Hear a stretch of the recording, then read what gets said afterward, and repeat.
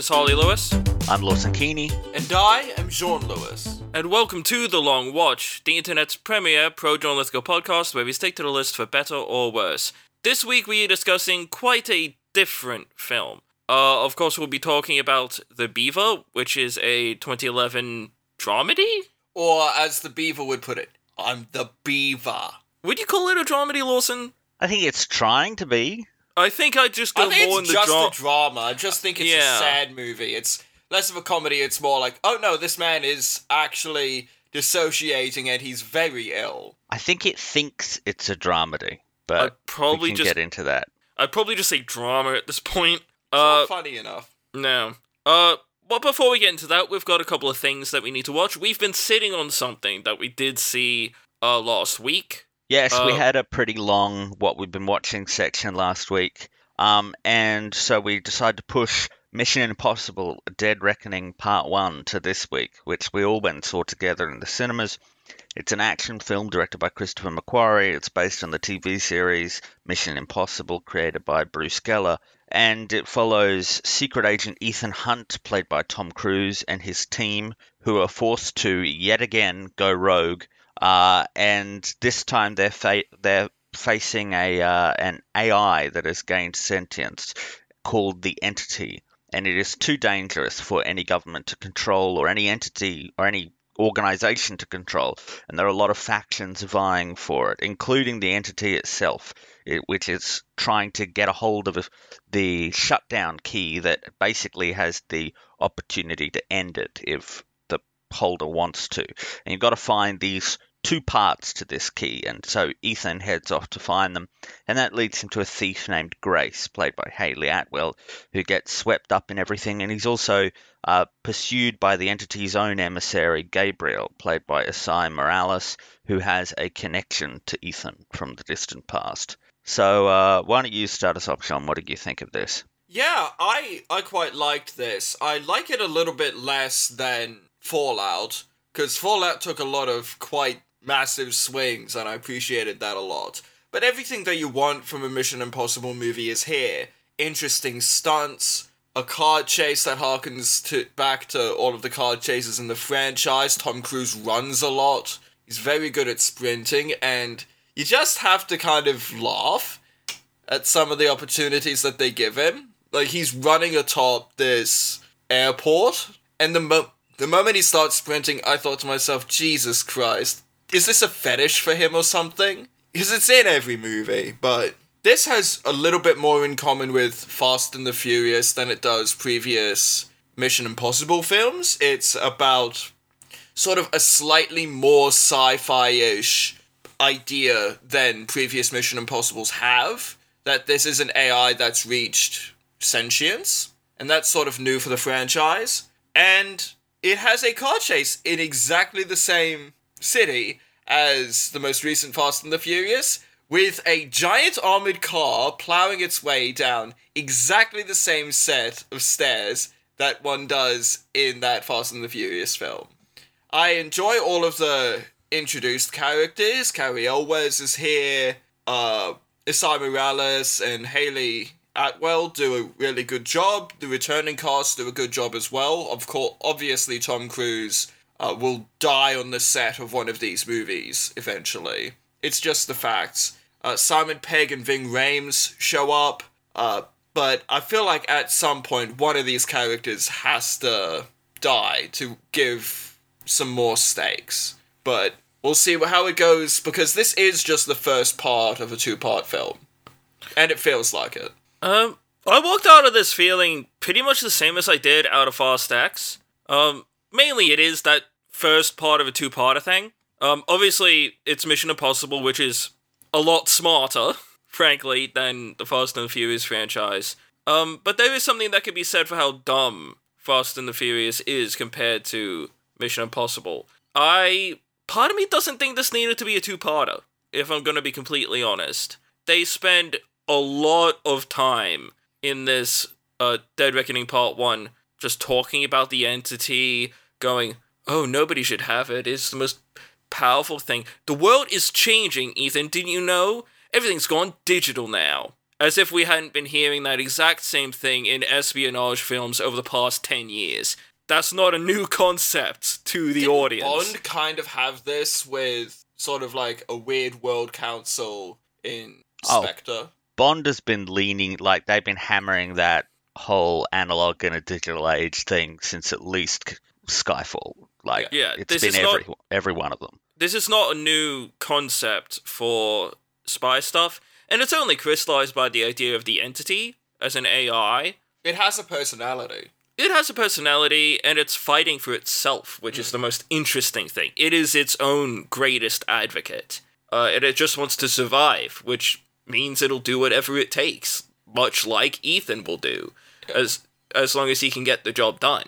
Again, this is another one of those Mission Impossible movies where they go, like, and here's one of the other comparisons between Fast and Furious and the Mission Impossible franchise. In Fast and Furious, it is family. In Mission Impossible, it is the team. Which is code for family.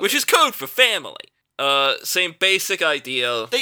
Don't they even have a character say, "That's the thing, Ethan. How do you choose which people you save?" Son of a bitch. That happens in both. It has some crazy killer guy from back in the main dude's past, both who are martial threats to the main character, and both who say, how do you choose who to save? Yeah, S.M. Morales is quite good here as Gabriel, but I really get the feeling we're not getting everything from him just yet. We're gonna get a better explanation of who the hell he actually is in Dead Reckoning Part 2, instead of just some shadowy dude from before the movies even started. But you could tell that Ethan is afraid of him. Yeah. Like, legitimately terrified of this guy, in a way that he hasn't been before. So much so that Ving Rhames is like, "Are you okay?" And that bike stunt, fantastic. It's good. Is it as impressive as some of his other stunts? I think so. I think there's a lot of stuff that could have gone drastically wrong. Obviously. On the day of. See, here's the thing though. Think back to the other stunts. I mean, I think that the big one, the one that they've never been able to top and probably won't, is being on the side of the plane as it took off. Yeah. Because that's just insane. Yeah. It's madness. It's more of a challenge and a danger than is necessary. Yeah. Like, with the aero drop, that's not... Like, people do that. Yeah. But he didn't really do that sort of stuff in 1, 2, and 3. I mean, he did stunts, but he didn't do, like, a big, insane thing. The fourth one was him on the side of the building. And, you know, that's... I mean, I think Tom Cruise himself said in the special features of that movie, you know, there's very little difference between being on the side of a 6-foot building and being on the side of a 60-foot building. The end result, if it goes wrong, is going to be the same. You just have more time to think about it on the way down. Yeah. But Which begs the question, why put yourself in that situation in the first place, Tom? It's for the art, man. I know. Fallout was the helicopter stuff. Yeah. Yeah. And the air low altitude jump, yeah. I think it fits in there because I really think the stunt things, the signature stunt things, only really came in 5, 6, and this. Yeah. And it was like before the movie came out, they did this whole part of the promotional material where we saw the behind the scenes of that. Yeah. And it's really impressive how they pulled it off. Like, it's just it's great stuff. Yeah. And I love how that particular moment ends. It just had me thinking, oh yeah, you're a lunatic. Spot there. The comedy spot there is pretty great. And also how they get us to the point of the necessity of the jump. That is fun. That's also fun, how they have to try and justify each of these massive stunts. Really everyone's firing on all cylinders. Carrie Elwes is there, which is nice. It's always fun, I guess, when he pops up and stuff. And we also get a character who's back from the first movie, Critchland or something like that. Henry Czerny is back. Yeah, which was a real blast from the past. Yeah, which was cool to see, honestly. And we also get the Kittredge, yeah. And we also get a slight cameo from Tom Cruise's Mission Impossible 2 hair in those flashbacks. I was actually thinking the Vanessa Kirby character. She was in Fallout. Yeah, from Fallout. Like, she's back here too, and that's really neat. Yeah. But no, like, obviously this is the first part of a two-parter, so you really can't judge it that harshly. I'm just interested to see how they actually wrap this whole thing up. Because they do end the movie with some stakes, I have to say. So, I'm excited for where it goes in the future. Not as good as Fallout, though. It's clear to me from listening to you guys that I liked this movie a lot more than you did. I really, really loved it. I thought it was fantastic. I think it competes with Fallout easily. I think it's just a really confident action movie in a way that it knows what it wants to do, it knows how to do it, and it does it. And there's just something so satisfying about that. And I actually found the split into two movies and we'll see how this ends in the second part. But I found this opening part to actually benefit from that. It felt like it was a little more relaxed. There wasn't so much dashing and running and things, and it felt like it was able to expand on its ideas and it does get to breathe all a the bit. time. Yeah, exactly. It had time to breathe in a way that some of the others didn't. Spend more time with the characters too. It flows really smoothly as well. I think it plays into the MI mythology more than some of the previous ones does. Again, bringing Kittredge back, but also this sort of hint at Ethan's past that we're almost assuredly going to learn a lot more about in the second movie. I do think it scrambles a little to establish the concept of the AI. I mean, that's all really done in a fairly clunky exposition scene with It is so blunt, man. it's basically just a room full of character actors speaking in turn, explaining the situation to Carrie Elwes. It's actually pretty funny at that point. Because you're just sitting there, and you got these people being like, well, Ethan Hunt has gone rogue. It's like, he goes rogue all the time, to the point where it's not even technically going rogue anymore, it's just behavior. I think the only thing he hasn't gone rogue in was 2. Exactly, Yeah. So it's not like he's gone rogue, it's just he has barely worked for us in the past.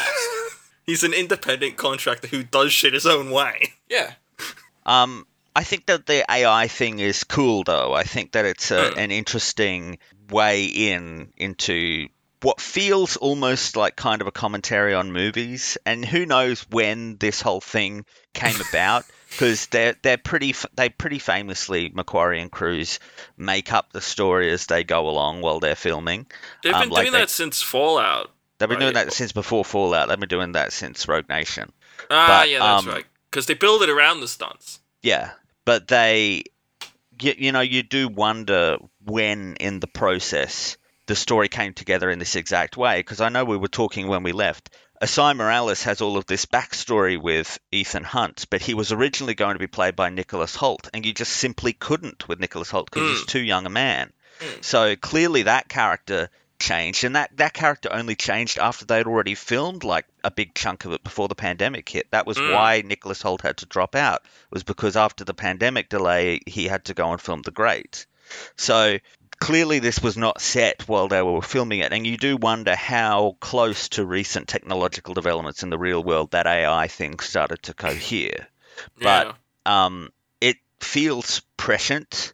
It's got some great moments with the AI. One in particular that is quite tantalizing for what it could do in the next movie and where it could take the story. I mean, that cold open is very good. Yeah, but it teases more to come. And I really liked the character of Gabriel. I think that Morales is fantastic. He's got a weird sense of being this prophet of this entity almost. And yeah, that's kind of, but there's something just very calm about him. Like, that's the thing that got me more than anything. He knows that it's going to go okay for him. Yeah, he's not shouting or cackling. It's just a very sort of calm and measured approach that he takes to everything. The AI has told him all of the possible ways that situations can end, and like, he just very calmly, as if he's read the entire script as his character and been like, yep, well, this is just what's gonna happen. Like, he makes predictions and shit. Yeah, he times things down to the minute, and he also has this cold. darkness to him. He's clearly a knife person. He's clearly someone who takes joy in getting up close and personal, and hurting people. Yeah. It does have the usual MI bugbear of doing all of the character work off screen. Like I'm thinking of Yeah. like the pretty clear progression in relationship that Tom Cruise's character and Rebecca Ferguson's character have had between Fallout and this. Because they needed to work on some shit off the Fallout. Yeah, I would have liked to just see more of that, frankly. And I mean, for as much as they do the whole, the team thing, the team is important thing, they've only really cohered the team in the last few movies. I mean, there's all of these forgotten people from the first, 4 Mission Impossible movies who we've just never heard from again. But there is one choice with a character that they make that I'm not thrilled about. But I'm withholding judgment because I'm not convinced it's going to stick. So, so we'll see. I already texted you guys about it, but we'll see where that goes. But Cruise is doing really good work. He seems to be trying to be a little darker and more intense. I'm not sure. More internal. Yeah, but I'm not sure it works though. I mean, this is the thing. They need Gabriel alive because he's their link to the machine. Yeah, and he knows what it opens. And there's supposed to be this tension that Ethan might snap and kill him because he's got all this dark history with him. And I just don't buy it because Ethan Hunt is just... People have killed people close to Ethan and he's never had that sort of, talking to before. It is interesting, the idea that it's... Our main character has a dark past that we didn't quite fully understand. It makes you wonder if he beat someone to blindness with a tire iron or something. See, I think you guys are really going all in on this Fast and Furious comparison in a way that is... I just think it's fun! It's incredibly strained. It's not really supported by the movie other than that they do a set piece involving a car chase in the same location. And I also think that some of the criticisms that you guys were levying, like the analog and digital thing, they don't go on about it nearly as much as you suggest they do. Or that, like you said, they spend a lot of time talking about how, the old spy worlds are like, what I was that's saying is, way more of a Bond thing. Like, we got so much more of that in Skyfall and Spectre. But what I was trying to say is they spend a lot of time talking up the AI. They repeat themselves a lot about the AI, is what I was trying to get at. I'm not sure they do. I mean, there's a couple of scenes where they go into it, but I think that it's usually punctuated by a change in their knowledge of the AI or a change in their relationship to it. There's always something new to unpack. But I do think that there's an excellent supporting cast here. Henry Czerny is back and he's knocking it out of the park. He's just doing real great, scummy, mid-level American security agency bureaucrat. Yeah, bureaucrat shit. Also with a dash of sick of this shit. Yeah. Just sprinkled there. And the action and the set pieces are phenomenal. It picks an idea, often simple, and it just takes it to its end point. And that changes things up. Like one of the ones is the car chase is with Ethan and Hayley Atwell are handcuffed to each other, but the handcuff puts it so that Ethan can't comfortably be on the driver's side of the car. So, and it turns out Ethan's spy car is a Mini. Yeah. So they're trying. So it's this constant struggle between how to manipulate, how to do the steering and everything, and them sort of swapping places in the cars because they're totally bound. But you can really tell. I think one of the other things that is something that Mission Impossible's had for a while now that I really appreciate, but I really appreciated it this time because it's just been so long since the last Mission Impossible movie, and with so many CGI heavy movies between, that you really can't tell what's real and what isn't in terms of the green screen angle. There are some obvious ones because you're never going to they're never going to do that. Destroy something that massive in real life, but or put people in such specific danger. Yeah, well, that's just the thing. Tom Cruise is driving a motorcycle off a cliff in this movie. How the hell do I know what he won't do? Because they're not going to put S.A. Morales in that kind of danger. Yeah, I don't. Tom Cruise is willing to put himself in these situations. When it's a scene of Tom Cruise and another other person? actors, they're less willing to, get thrown out of, a moving car. Or than some they shit are- like that. Than Tom Cruise is, yeah. Oh, we forgot to talk about one person. Pom Klementieff is in this. Yep, making And very she's little fantastic. impact. Okay, we'll have to agree to disagree on that one. I don't think she's got a problem, but I felt like she entered the movie, left the movie. I learned nothing about that character. She was purely functional, and then she went away again. I guess I just enjoyed, like, the vibe of the character. Anyways, I also went and saw another movie in the cinemas that I have to talk about. It is Meg 2: The Trench. I saw in the trailers there's a giant octopus. Yes. I don't know if it's an Sick. octopus or a squid. Is it a squid? I don't know. I'm not up to date enough on my Does it have an underwater biology. elongated body? I don't know, Harley. Like, I don't know how elongated a squid's body is compared to an octopus. Does it have a round, bulbous head? I or love a that you sort of- keep talking about this, and neither of you have gone to the number of legs. Because How many legs does it have? I Lawson? don't know. I wasn't paying that close attention. It's all in the water. It's like a bunch of people getting eaten by this thing. Anyways, it's directed by Ben Wheatley, and it picks Which I up. was shocked by. It picks up in the aftermath of the first movie. Well, years later, actually, Jason Statham and co. I'm not going to bother mentioning anyone's names because they're completely irrelevant. But they're basically eco-warriors now, protecting the world's oceans and making sure that the Megs stay down in that trench that they were found in the last movie. But this infiltration into their organization prompts an act of sabotage that leaves them stranded at the bottom of the trench, where they discover an illicit mining operation trying to get rare earth minerals. Yeah. So it's weird. They've left this a while. Like that first movie made a lot of money, like more than you'd think that it did, considering the amount of cultural impact it's had. What year did it come out? 2018. So it's been straight up half a decade, and admittedly, a big chunk of that was COVID. So who knows, in the absence of COVID, what they would have done? But the first one made over $500 million.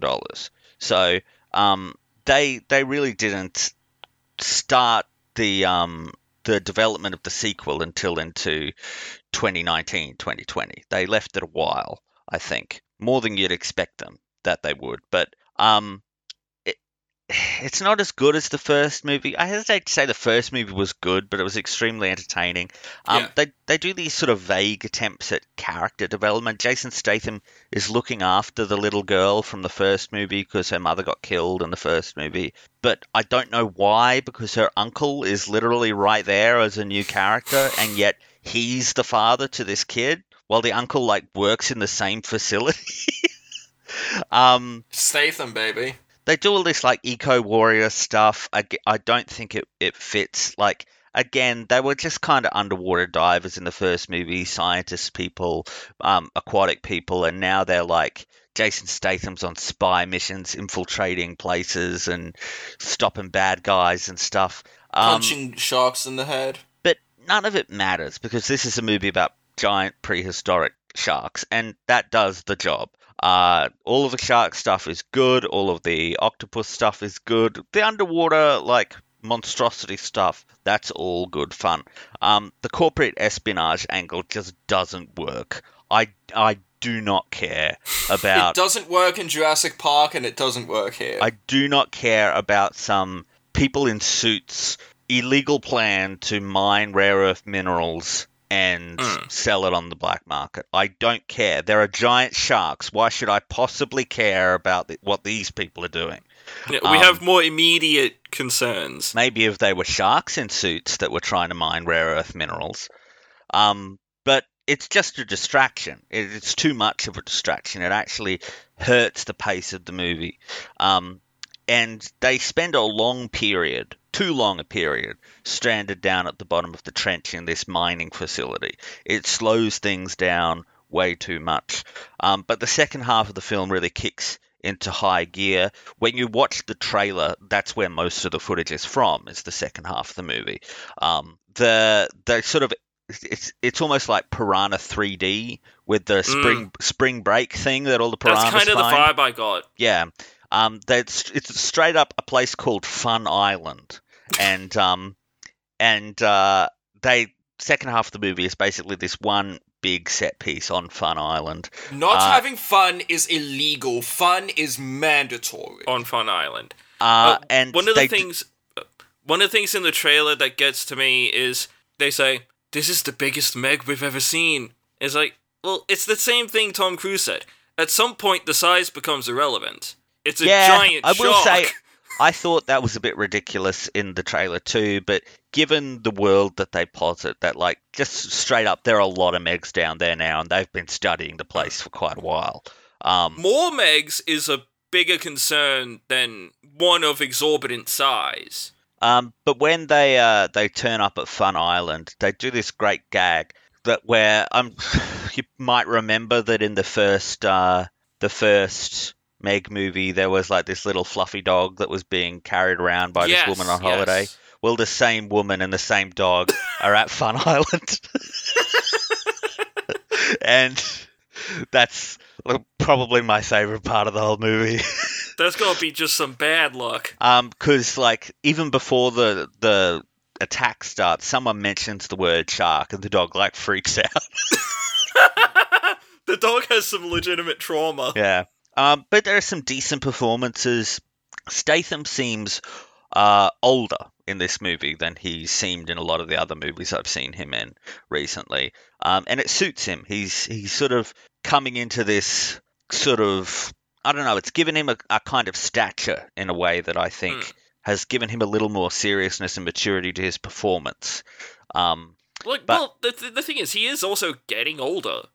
At some point, he's going to have to slow down. It's not anytime soon, but he might want to consider that, you know? How old he is right now. He's 56. Yeah, that's getting up there. We didn't mention, but Tom Cruise is straight up 60 years old now. Yeah. Like, he is like a year and a half younger than my mother. And my mother, I don't think, would do nearly as well driving motorcycles off of cliffs.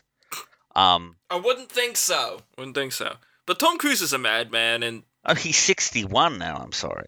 Okay, here's my question for you guys. If Tom Cruise looked 61 and did not look like a 40-year-old like he has for the last since he was 40. Yeah. But if he actually looked 61, if he had wrinkles and he had grey hair, but he was still legit doing the same stunts that he's doing, would we buy it still? It'd be more impressive, that's for sure. I'm a big fan of old people, like, getting into action scenes. Yeah. But, like, put it in this perspective. Tom Cruise is now older than Ian McKellen was when he filmed the original Lord of the Rings trilogy. Get out. Really? Yes. Ian Jesus. McKellen was in his late 50s, like 58, 59, when they started shooting. Christ. Yeah, I don't know if I'd buy it. Like, it'd be impressive, for sure, but it'd strain a bit. Yeah, I'm just saying, imagine, like, 1999 era Ian McKellen in the Tom Cruise role in this movie. Like, I love me some Ian McKellen, but I'm just wondering if the only reason we still buy it so much is that Tom Cruise is able to look like he's trapped in amber. That's true, yeah. But the Meg, too. How does the Meg look? Does the Meg look its age? It's decent CG. I mean, it matches the set pieces of the first one in a really good way. I mean, it keeps building that stuff up, and it has some more fun moments. It also has a great under pressure needle drop. But it's a movie that, frankly, you wish was a little more than this after 5 years of putting it together. But it seems to have done okay, so maybe we'll get an opportunity to have another one. I mean, this is the problem that they're coming into, that once you're out, like, there's not that many opportunities to do different things when it's about a giant shark attacking. Like, the shark, by definition, has to be in the water, which means that they have to be on a boat, and... Well... Don't say Sharknado.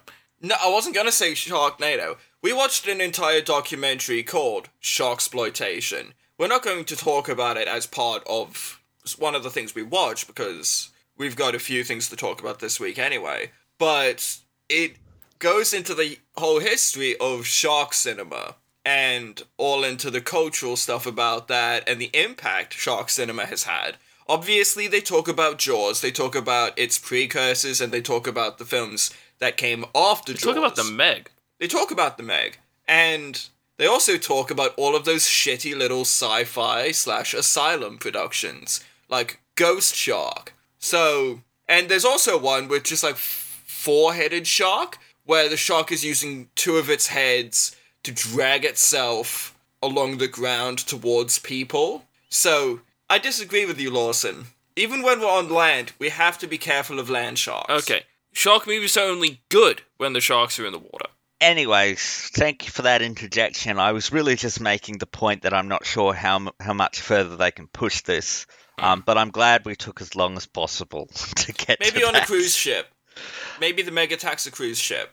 Yeah, but then it's just like it's It's a giant cruise ship horror movie, so... Yeah, but it's the same thing. Like, they've still got to stop the shark. They're still going to get on their jet skis or get in their boat or dive under the water. Like, we'll just be doing the same thing over again. I'm thinking about like 4 or 5 Megs bullying the same cruise ship. Then it'd be done. Like, that's the thing. If we were talking about a shark that's the size of a school bus or something, okay, we're cooking with gas now. But that's Deep Blue Sea. That's not the Meg.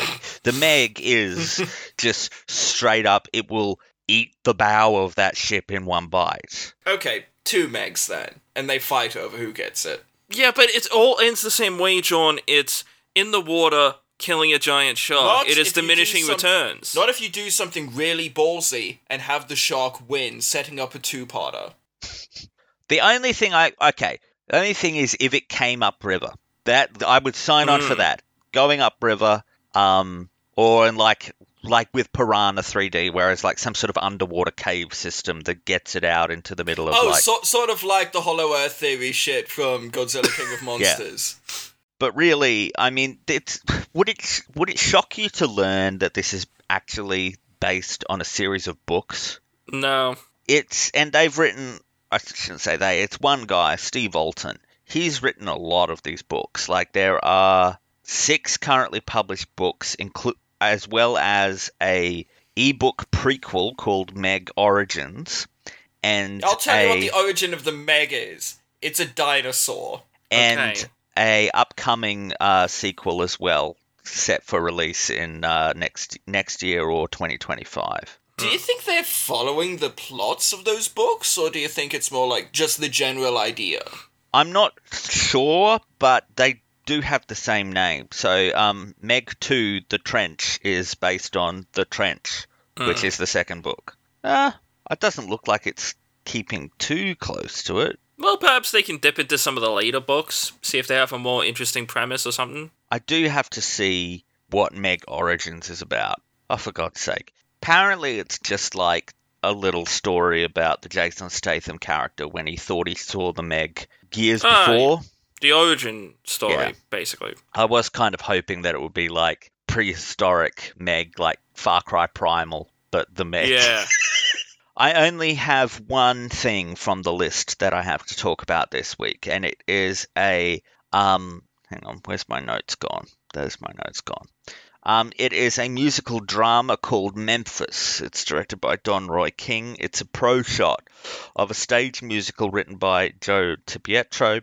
It's set in 1950s Memphis when a young white guy named Huey, played by Chad Kimball, is obsessed with black music, and he gets a job as a radio DJ and starts playing a lot of black music, and it becomes really popular among young people, but he also falls in love with a black club singer named Felicia, played by Montego Glover, and there's some tension and danger there because this is the 50s Deep South, and there's like a very real threat to her physical well-being for being in an interracial relationship. So this is apparently loosely inspired by a real-life guy, a real DJ named Dewey Phillips, who was one of the first white DJs to play black music in the South. but it takes a lot of liberties. As best I can tell, the entire romance angle is invented. It's well-meaning, but it's predictable and it's aged pretty poorly. There's a lot of Green Book in this. There's a lot of Oh, goody. civil rights through the eyes of the enlightened white guy, or the white Like The guy. Help. Yeah, actually, that's probably better. The Help is probably because the guy in Green Book's not enlightened. That's about him learning to become enlightened, whereas this guy starts off enlightened. Actually, I haven't seen The Help, so I'm just gonna have to take your word for it. But No, The Help is kind of that. yeah, because I know that there are plenty of racist white people in The Help, but there's like the main white person in The Help's like nice, isn't she? She's nice, but she doesn't nice, understand the but- full. Yeah.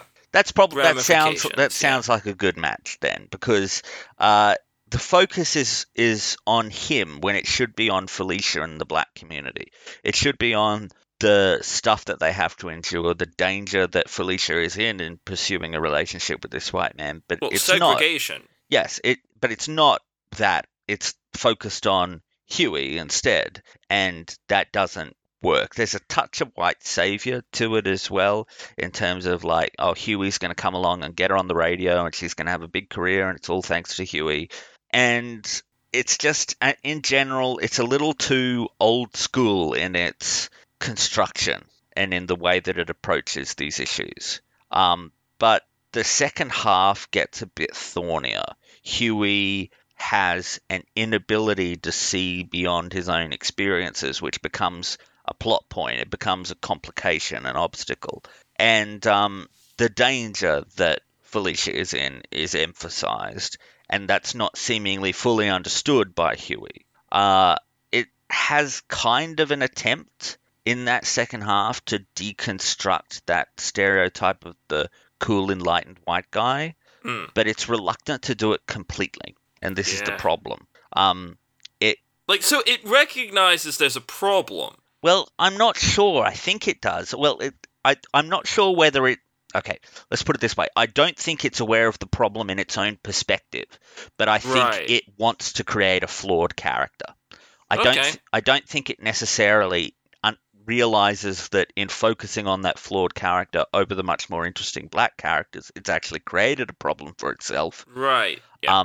But it is so trying... it sort of stumbles into making the problem more apparent. Yeah. But it's not willing to actually make him have as big a blind spots as he needs to, or actually make him as not villainous, because he doesn't need to be villainous, but he needs to be an obstacle to as the movie goes on. And he is, but not nearly enough. Like, if you want to do this kind of deconstruction, you need to be a little more total about it, but it feels like they're not willing to alienate the audience or to challenge the audience too much, because when they cut away at the end of the play and they show all the audience standing up and clapping, it's a bunch of white people. Yeah, Like, there you go. Those are the people that and really that comes down to the problem. That's who you get the feeling that this production is for. And the writer appears to be white. He also went on to write the Broadway masterpiece Diana the Musical. Oh Christ! I don't think a black playwright would have pitched this story in this way. And it has this very rushed and unearned ending as well.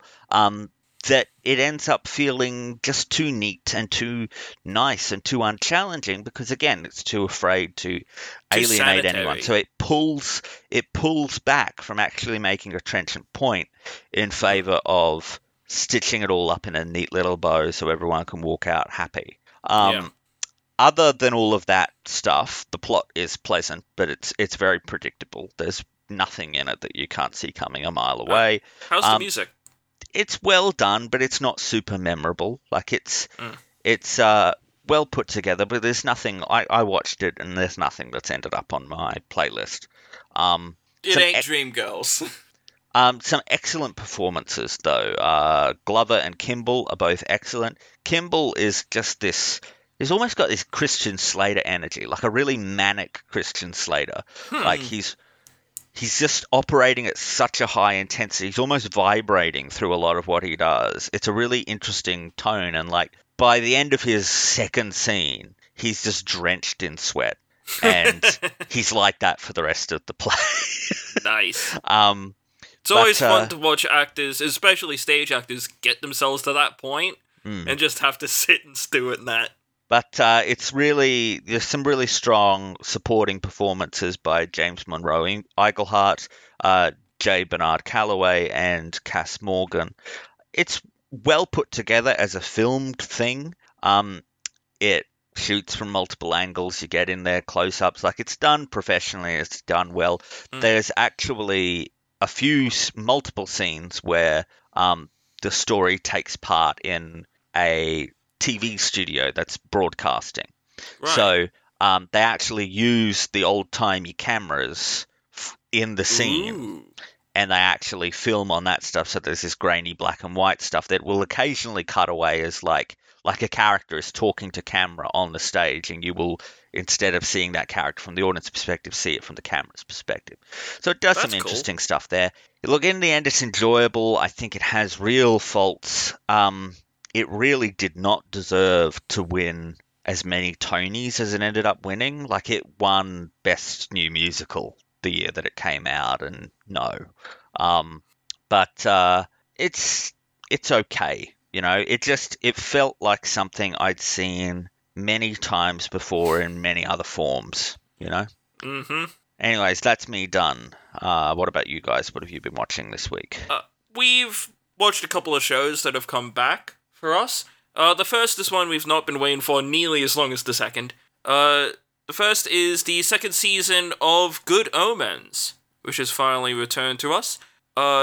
A naked archangel turns up at the door of renegade angel Aziraphale, played by Michael Sheen, with no memory of who he is or how he got there. So Aziraphale and retired Demon Crowley, played by David Tennant, have their lives become extremely complicated by this fact. They have been sort of exiled by both heaven and hell due to the events of the first season. Or they've been put on house arrest, so to speak. Yeah, they're being observed. Yeah. Heaven and hell are, however, both desperate to find this particular runaway. As it comes to the point where, to hide this archangel, they pull some nonsense that means that Aziraphale has to lie. And Aziraphale's lie is that he used his powers to bring two people and make them fall in love. Now Aziraphale and Crowley have to do that without magic. So they have to do that. And we also get more and more of the backstory of Aziraphale and Crowley. A particularly funny version of the story of Job. Yeah, that is a very good one. Yeah, I'll get John to speak a little bit about it first. Look, it's another season of Good Omens. It's working from information that was discussed between Terry Pratchett and Neil Gaiman before Pratchett's untimely passing. And it's building from discussions they had about where they would see the characters going in a sequel. Obviously, Michael Sheen and David Tennant have some of the best chemistry I've seen between two actors, and the characters of Aziraphale and Crowley work so well together because they're so different but so similar in many ways. And we actually get to see a time when Crowley was an angel. And we get to see what his job was back when the heavens were being created. So that's quite interesting as well. What this is really about is relationships. This season is about relationships and finding where you stand with people. And that is an interesting thing here. So obviously this is a Neil Gaiman project, so I love it. As is the case with basically everything Neil Gaiman that I've come across. It's also got the genesis in the first season, which was based on the book by both Neil Gaiman and Terry Pratchett, who I'm also a giant fan of. So it's this crystallization of both their senses of humor coming together, and sadly, Pratchett was not able to be involved because of his passing, but Gaiman has remembered how to work with the ideas that Pratchett would have had. And Gaiman is incredibly involved in this, and it's a more than worthwhile sequel to the original. We'll have to watch more of it to see if we like the first season better than this one. I think I do still have more of a fondness for the first season because that has a very clear, here's the plot, it's a race against time. Well, for me, I'm tending towards season 2, liking it more. It Can just I gets ask to the how point much of it you guys have seen so far? I've seen a couple episodes. Okay. Is it like, are they doing the weekly releases or did they dump it all at once? Dumped it all at once. This is on Amazon. But like Tennant, Sheen, perfect. They're absolutely fantastic. They've embodied the characters from the top, so it's no real surprise that they're fantastic here. John Hamm is really, really great this season. He was great in the first season as Gabriel, but don't get me wrong, he is much, much more interesting here. You're getting to see more layers to his character. Yeah. And that's what can be said just like in general. And there's more politics surrounding people's positions within heaven. Yeah. And how all of that came together and why it turns out some people fell in the first place. Yeah, it's because Gaiman is really no stranger to this demons, heaven stuff. He's written about it in Sandman. He's written about it in his short stories with stuff like murder mysteries. He's no stranger to the story of the fall. He's no stranger to the politicking and bureaucracy of the Silver City. This is something that he knows and understands as a fictional construct. And it's also got this real Pratchett-y feel of they're kind of all goobers and kind of all assholes. It's like the Unseen University for Discworld. But less cutthroat. Less cutthroat. Backstabby. Like, the angels here are sort of just passive-aggressive, whereas in the Unseen Academy, they're more outwardly hostile, violent towards each other. But, like, and that's one of the really great elements of Good Omens. It's the angels are so out of touch. Yeah. There's a whole outside sequence, of Aziraphale. And they do... The funny thing they do with the story of Job is they have Aziraphale being shocked by the fact that God is allowing all of these terrible things to happen to this really nice man. Because, like, you know the story of Job, Lawson. He's, like, God's favorite guy. And then he goes through the ringer. His kids die, his goats all die, And Crowley is the demon who's actually meant to get that shit done. So, it's this really funny thing where Aziraphale's like, dude, why are you even doing this? You don't have to do this. And Crowley's like, yeah, I kind of do. We've got the okay from God. And then this is funny. This has come down from him. I've got the contract right here. And it's this funny thing where, like, it's the rest of the angels upstairs who are just like, yeah, we just gotta let this stuff happen. And it's a bet between God and Satan. And God has promised to give him twice of everything when all is said and done. Twice the amount of goats, twice the amount of land, twice the amount of children. He could have 7 children after this. So what? The same children? You're bringing them back? No. So it's got a real Pratchett sense of humor. Yeah. And like I said about the first season of Good Omens, kind of a Neil Adams vibe.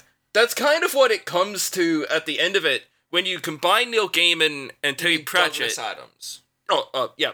Douglas Adams. Neil Adams is someone completely different. Douglas Adams is kind of the vibe they become. They crystallize into it because you've got all of this talk about the lore of everything and all of these structures, and Pratchett is very focused on the comedy found within hierarchies and structures, which is basically Douglas Adams. This is really for Terry. Yeah. At the end of the day. I mean, the first season was a tribute to him. Yeah.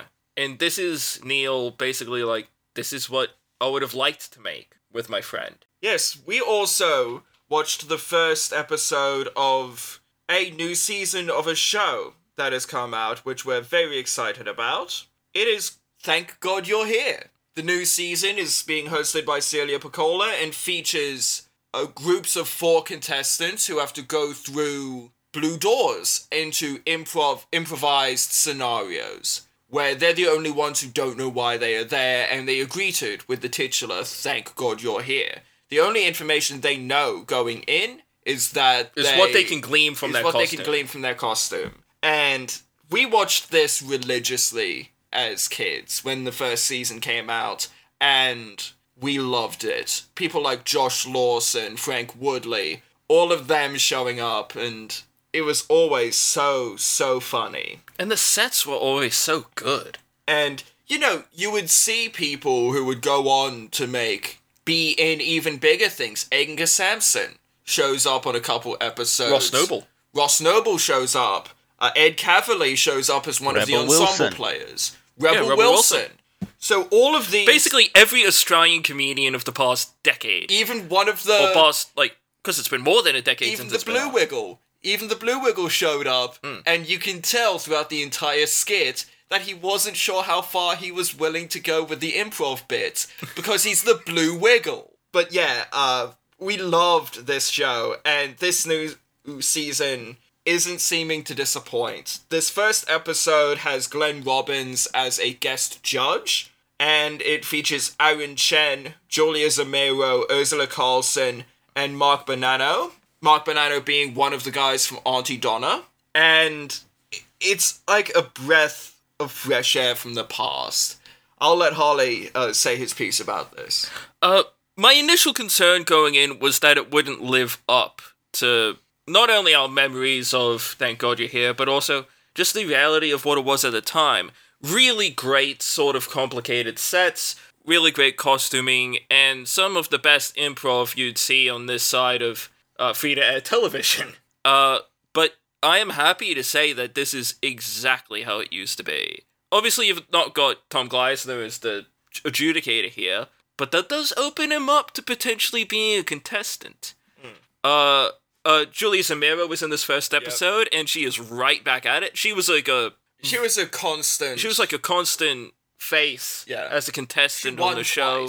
And she's great here. And some of the new talent, Aaron Chen in particular, is... He has this very... He's got a very restrained... restrained but surgical. Yeah. Laser focus. He's not doing a lot, but when he does something, he's got it right on the money. You've also got Ursula Carlson, who is really funny in the scene that she's in. She's meant to be a Victorian lady meeting a potential suitor, and that... she goes for Kiwi Bogan. Yeah, she goes for full-on Bogan in a very Rebel Wilson way.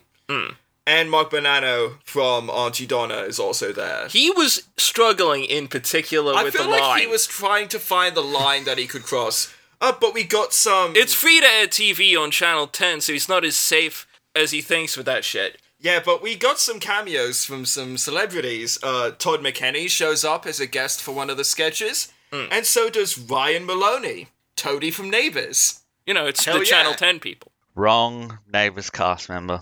Could have gotten Susan, didn't. Should have been Susan. The real great thing about this is it's exactly how it used to be. Did you watch any Thank God You're Here when you were younger, Lawson? Oh yeah, a lot of it. I had the DVDs and everything, so...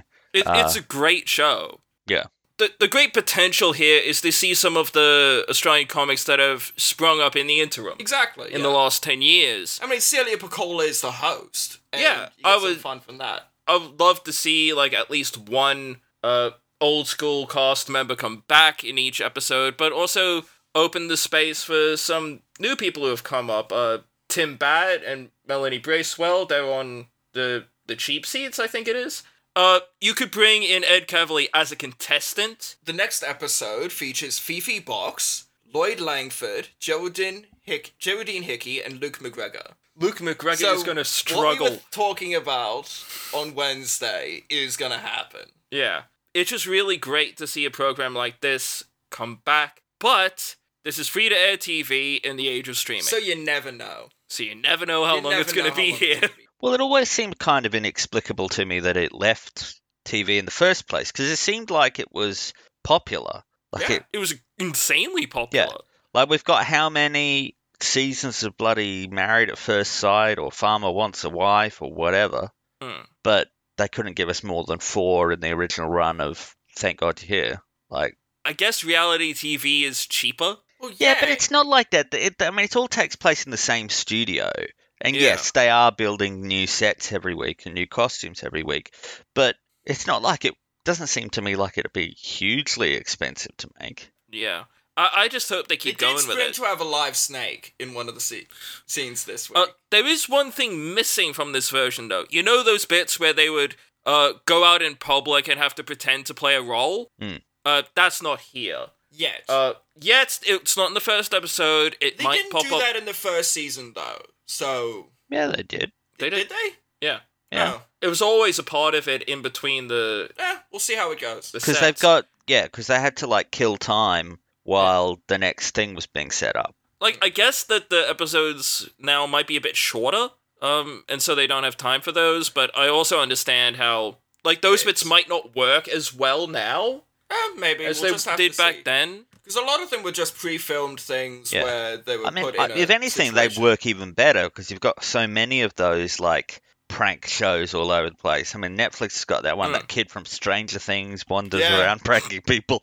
Like, it's... I think it'd work. And none of the ones in that show, the Gat and Matarazzo prank show, none of the situations are ones that are even remotely realistic at all. Though that sort of thing wasn't in the first episode, I hope it does come back, because it is kind of a startling omission. Yeah, I would just love to see some of the new young blood of comedians show up. It seems a couple like of classics. What they're doing. I would love to see a bunch of the cast from Have You Been Paying Attention show up, Yeah. because they're always I'd like a lot to see of fun. Tom Gleisner as a contestant. Yeah, like, because Tim Robbins was a contestant a bunch of times. Glenn Robbins. Yeah, Glenn Robbins, sorry. Glenn Robbins was a contestant a bunch of times. Would have been a hell of a thing if Tim Robbins, was a contestant on Thank God You. Is my daughter in there? No, that's Sean Penn. That's the wrong guy. He's just playing his character from War of the Worlds. I'd also like to see, like, Sean McAuliffe show up. Yeah. Like, there's a bunch of comedians I'd like to see show up on this show, and I do hope it goes on for a while now, because Channel 10 have been known to really give things a 10-episode run and just, like, cut it recently. Yeah, I'm excited to see more of it. You said you had a pith take, Lawson? I do indeed. I have finished a book. I've recently been listening to audiobooks on the way to work, and I've managed to pick out another book, even though it's been quite a while since my last one. But I should be able to have more of them to talk about more regularly now, because I've found a new routine, basically, that should help me pick a few of these off. But this is Tomorrow When the War Began. It's a young adult. This is Lawson's book report. Yes, it's a young adult thriller written by John Marsden. It's set in the small Australian country town of Wirrawee. It follows a high schooler named Ellie, and she and a bunch of her friends go deep into the bush for a camping trip. And when they come back, after having been completely cut off from civilization for several days, they find that Australia has been invaded and occupied by an enemy nation. And so they've got to survive and become a guerrilla force fighting back against these invaders. I obviously talked about the movie several months ago, and I decided that I wanted to go in and read the books as well, because the movie ends on a big cliffhanger and never got a sequel. So this is me starting off right from the beginning. It's a strong entry for teen fiction. It's very well observed. The characters are all three-dimensional and real. They have their own voices. They sound right. And it gets a lot of mileage, I think, about setting up the teen dynamics of the storyline, the love triangles and the friction and things like that. Against because not everyone's going to respond the same way. No, against the dramatic plot device of the invasion. It's done in the first person, so it's all done from the perspective of Ellie, and she has a great voice. Like John Marsden has really nailed writing a character, and everything about the character sort of influences the prose. It's the right blend of introspection and attitude. It's well written. It's sort of casual, but with weight to it as well. You can definitely see why the character would really appeal to teenage girls as well. So it seems very successful in that sense. The invasion stuff is quite exciting. There's some really neat thriller stuff. Like I always liked that part of the movie, and it works here as well, that sort of emerging from the bush and figuring out what went wrong, and just bit by bit by bit uncovering what it is that's happened. in some ways, it's country Australia frozen in time as well. I mean, this was a book that was written in 1993. This is pre the internet, really. This is pre mobile phones and smartphones and social media and everything like that. So they really are trapped with no way of contacting anybody or any organization, anything. Like, they are completely on their own in a way that I feel adds to it and would be lessened if you were telling the same story set in 2023. There's a real isolation that's present in a way that's just no longer possible. I mean, look at all of the stuff that is going on in Ukraine at the moment, and we've just got so much of it, so much footage, so much contact, like social media still going on. Like, this just, like, this isolates the characters in a way that I think kind of feels like it's out of time. Like, there's a very sort of classical feel to it. And it doesn't talk down to its target audience. It has its limits. It's still a young adult fiction novel in the early 90s, but there's violence. The characters kill people. There's sexual tension and that stuff that is starting to get expanded on a lot more in the second book, which I'm reading now. And it talks about the driving mentality of the invasion and on the characters' responses to the invasion in a really interesting way. It's maybe not something that I think would actually be considered by a group of teenagers in their situation, but I think it's actually valuable that Marsden has gone into it, that he's tried to sort of pitch a reason why Australia would be invaded, pitch a complexity of responses to it, and do that in a way that sort of feels like it's got from the like an overhead view of it, rather than just being a sort of myopic, I don't know, Red Dawn kind of thing. They've come here, so we're going to kill them, that kind of thing. It tries to be a little more textured about it. Yeah. They're doing this to survive. Yeah. And it affects them. Like, that's the other thing. Like, it bothers them that they're having to kill people. And I know that the first sequence where one of the enemy combatants dies due to the actions of the kids, it's an explosion, the explosion of, like, a lawnmower. Yeah.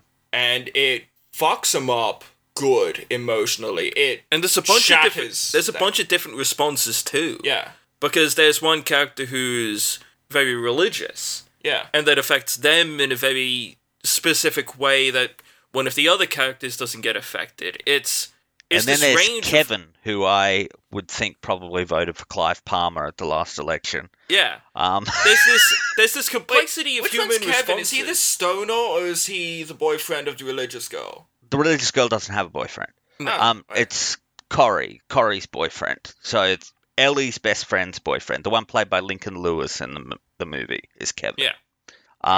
But, like, it reminds me of something like Animorphs.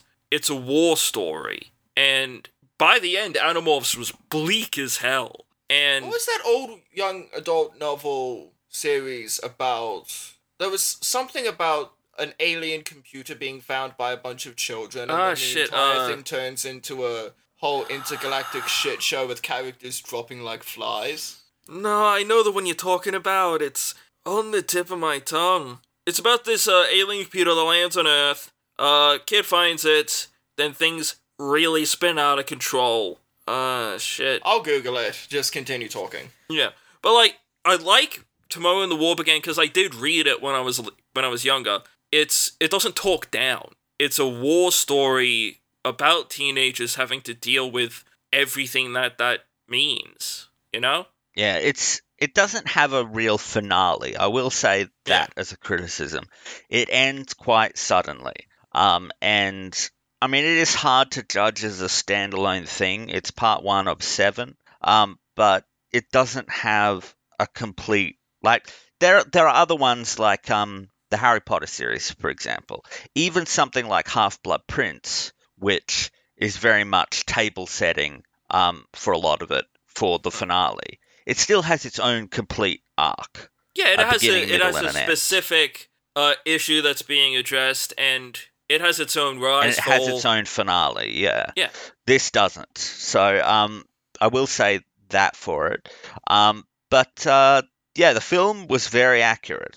Actually, much more accurate than I expected it to be, given just the general restraints of adaptations to movies. No, this pretty much nails the whole plot skeleton of it every way. I mean, they depict things in the movie that you don't see described in detail in the book because Ellie's not present for them.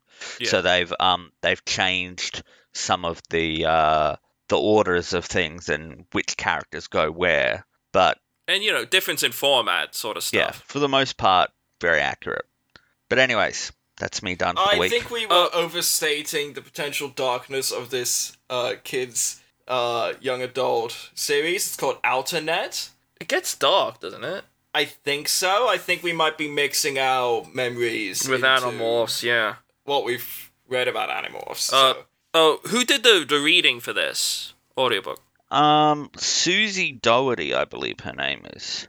So she's really, really good. She gives a real personality to Ellie, and she's got a personality for all of the other characters as well. I will say, if I just so James Marsden wrote 7 of these, and no, not James Marsden, John Marsden. James Marsden is the guy from X-Men.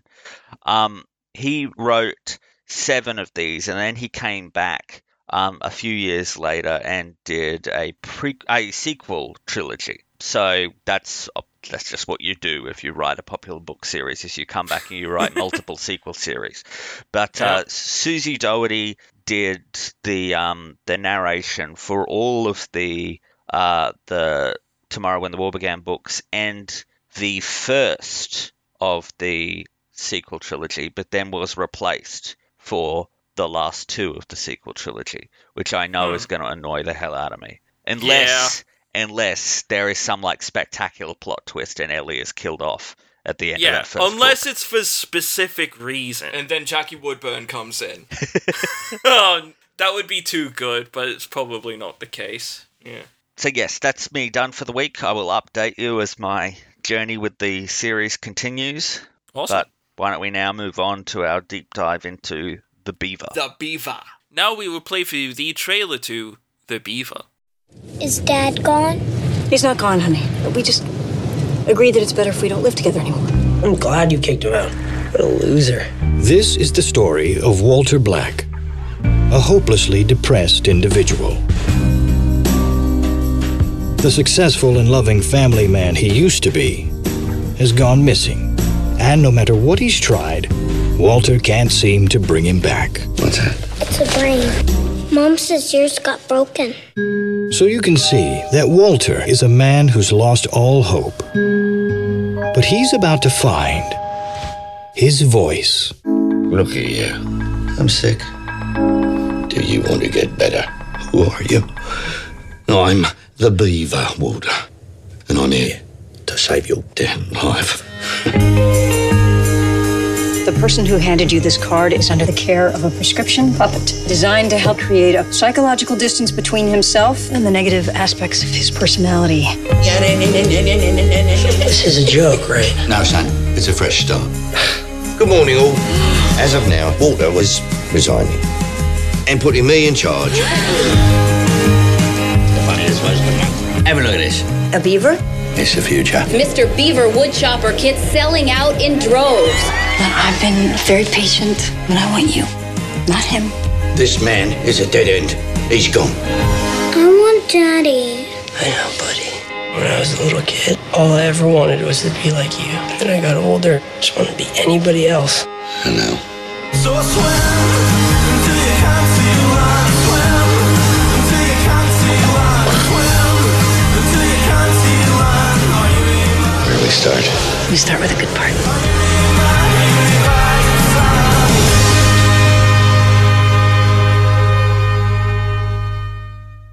That was the trailer for The Beaver.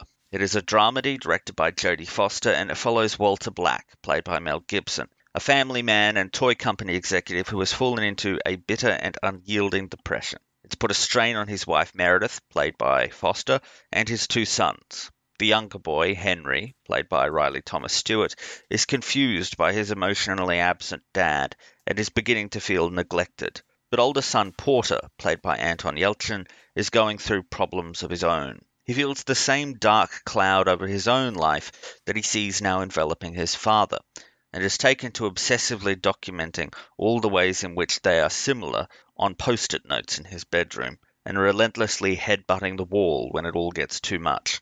The one bright spot is Nora, played by Jennifer Lawrence, a cheerleader at school who is paying Porter to write her valedictory speech for her after her difficult home life results in a serious case of writer's block. They get on really well, and Porter's hoping it goes somewhere, but soon enough his own home life explodes. One day, Walter comes home with a beaver puppet on one hand that he fished out of the dumpster.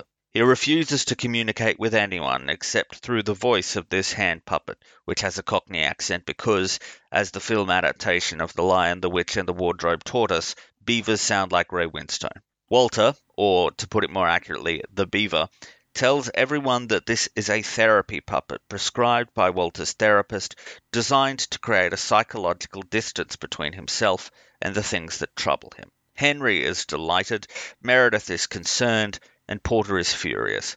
It's undeniable that Walter brightens up when accompanied by the Beaver. His relationship with Henry is repaired, his marriage finds some spice to it again, and his decision to pursue beaver-themed wood-carving kits at his toy company is an inexplicable smash hit with children across the nation. But eventually it becomes clear to Meredith that the beaver is a crutch, something Walter is using to avoid grappling with his mental illness. It's untenable, and as friction in the Black household draws to a head, it prompts a dramatic fallout that pushes everybody to their limit. So, before we get too deep into this, why don't we each go around and give our timed 30-second thoughts about the Beaver?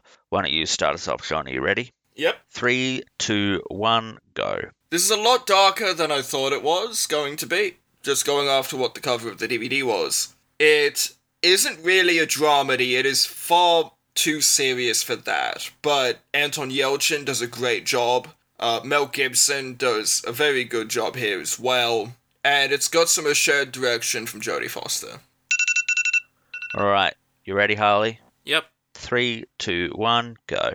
This is one of those movies that I like to call quirky but sad, and is full of that kind of music. Gibson is great, Yelchin is a revelation, Foster has really assured hand as a director, and is also really great here as a performance, and Jennifer Lawrence is really great too. Yeah, it's not nearly as funny as the label dramedy would suggest, it just is a drama at the end of the day, beyond the idea of the puppet.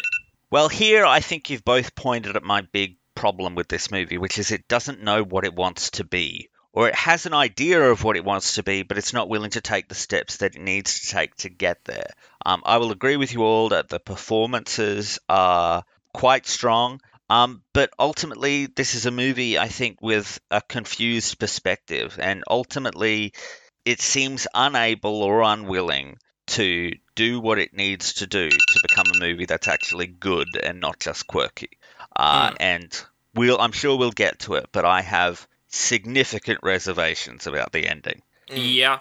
Oh, just going in, before we talk about the actual movie, can I detail you what I thought the direction of this movie was going to go in was? Sure.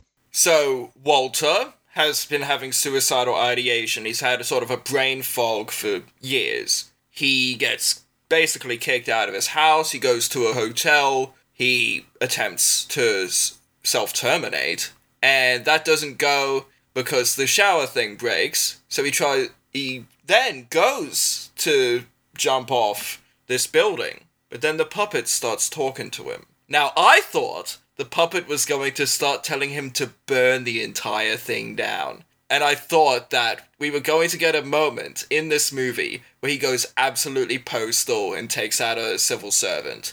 Like, I honestly believed that was the direction this film was going in, and I'm kind of shocked that it wasn't. Well, what I thought it was going to do clashes with that idea, and what it ended up actually being. I thought, like, the puppet was going to be of help. It helps him get out of his shell, become more of himself. The puppet becomes less and less necessary for him, and he starts to actually recover. No, that's not what this turned out to be. It turned out to have a much bleaker view on that than I anticipated. You guys won't have seen it yet, but listeners will have heard it by now. But the trailer is a crock of shit. It's selling you something that it is not. It's selling the feel-good family comedy of the year about a man bullshit. who uses a beaver puppet to make himself better again. That's again the movie I thought it was going to be.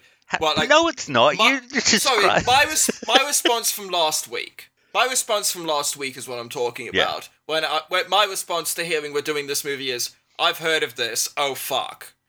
And the moment we get that narration where it's like, this is Walter Black. He is, paraphrasing, he is morbidly depressed, his son is no better, and here we go, he's going to try to commit suicide. I thought this was going to go in a more falling down scenario. You thought it was going to be more anarchic. Yeah, I thought this puppet was going to be, like, the worst kind of help to him. Like a Jojo Rabbit situation. Sort of, I thought... Yeah, kind of. Basically, I thought that the puppet was going to radicalize him. I thought that the puppet was going to be some quirky help and some quirky fun. Like the idea of man gets talking to puppet sounds like... Okay, so this is an interesting thing that we should get out of the way just right at the top. This movie was made in the brief window between Mel Gibson's first meltdown and Mel Gibson's second meltdown. So this movie comes out a few years after the infamous arrest tape of him being anti-Semitic while drunk and being arrested.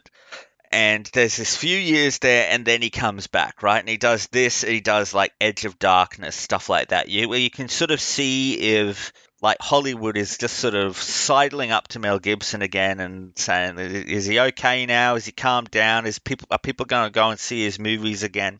And so he films this movie, which is directed by Jodie Foster, who's a very good friend of his, had been for a while, still is to this day, and...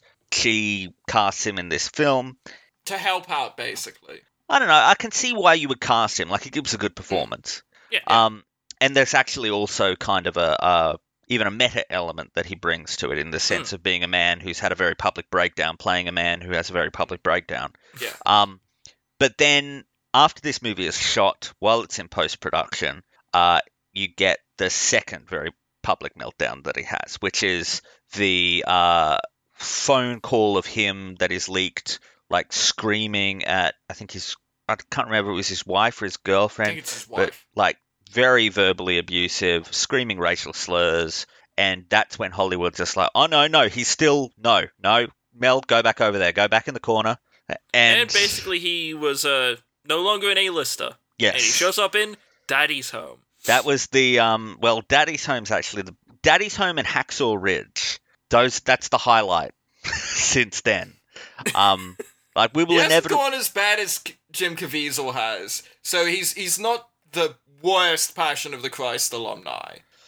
Jim Caviezel's gone in he's gone to Neverland, whereas Mel Gibson is more of the old school hateful bigotry kind of thing.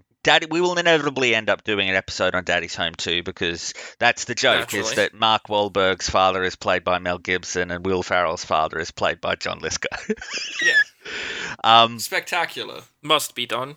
This period marks the stake through the heart of his career. If there was any doubt that he was going to rise again, no, this put an end to it. And this movie was badly hurt by that. Obviously, it killed any chance of wide distribution. It ended up making... Or Oscar talks. Yeah. It ended up making only $7.3 million worldwide on a $21 million budget. And that's before marketing and distribution costs and everything. So it really did... well, not to mention how bullshit the marketing was. Well, by the time Summit Entertainment, they just wanted it off the books. They put it out in 22 theaters in America.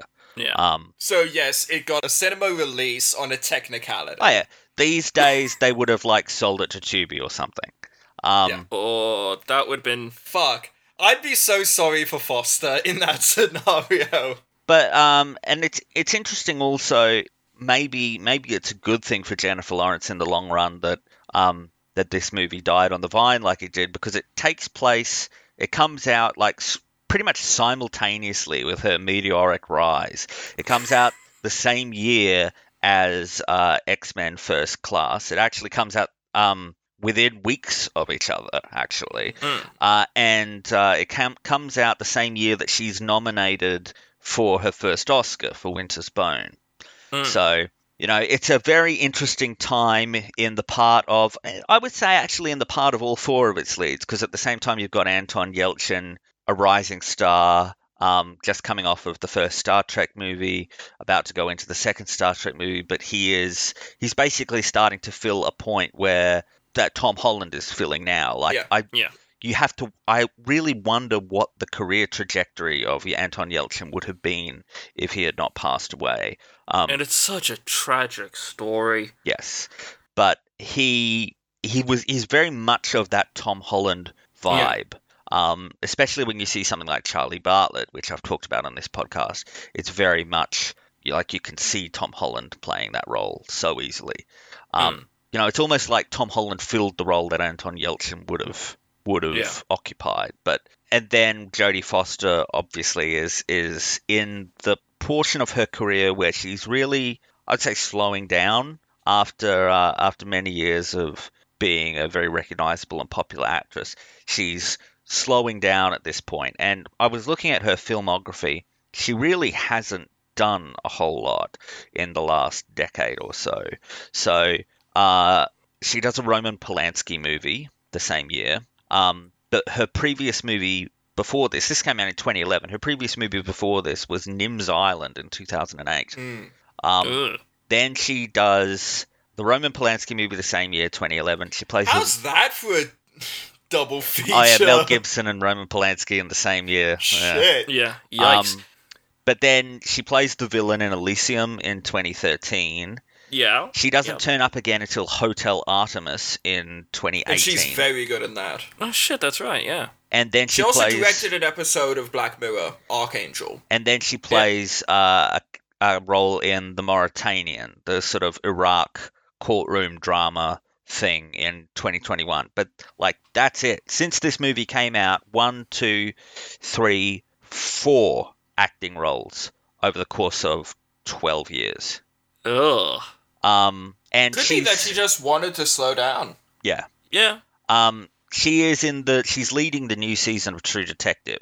Oh, that's right. That's cool. That's cool. But she is definitely they're all of these cast members are in a pretty important transitional point in their careers. Well, and it's Jodie Foster's first. Is this her first directing gig? No. It's probably worth noting. I should just say that this is, and you could debate how much it's responsible for her absence on screen recently, but she only came out as gay in 2007, so that really coincides with her starting not to appear in a lot of movies, and you do wonder whether there's entrenched homophobia that is to blame for that. I mean, it's not perhaps she wanted to just be more private with her life. Yeah. At that point. But she was very, she wasn't out in public, but from the sounds of it, again, it's real icky talking about someone's sexual orientation as public knowledge or something. But from the sounds of it, it was one of those things where it was fairly well understood that she was gay. It just wasn't something that she felt comfortable talking about in public, which is fair enough. It's no one's business but hers. But yeah, interesting point that all of these cast members find themselves in. As in terms of her directing, let me just look at her filmography here. So this was her third film, but her first since the 90s. And well, there you go. She's done more directing than acting in recent years. So she's directed a fair amount of TV. You already mentioned Black Mirror. She directed episodes of Orange is the New Black. Tales from the Loop, that Apple anthology series. She directed the George Clooney movie Money Monster, which is actually quite good. Sort of to complete the trilogy of awful male leads, she directs an episode of House of Cards. God damn it. Fuck me. It's like she's That's some shit luck. problematic baseball cards. To be fair, the Kevin Spacey stuff was not public at that time, whereas the Mel Gibson, Roman Polanski stuff Polanski most stuff certainly was. Yeah, that's... It is surprising how many people sort of hitch their wagon to the whole Roman Polanski thing.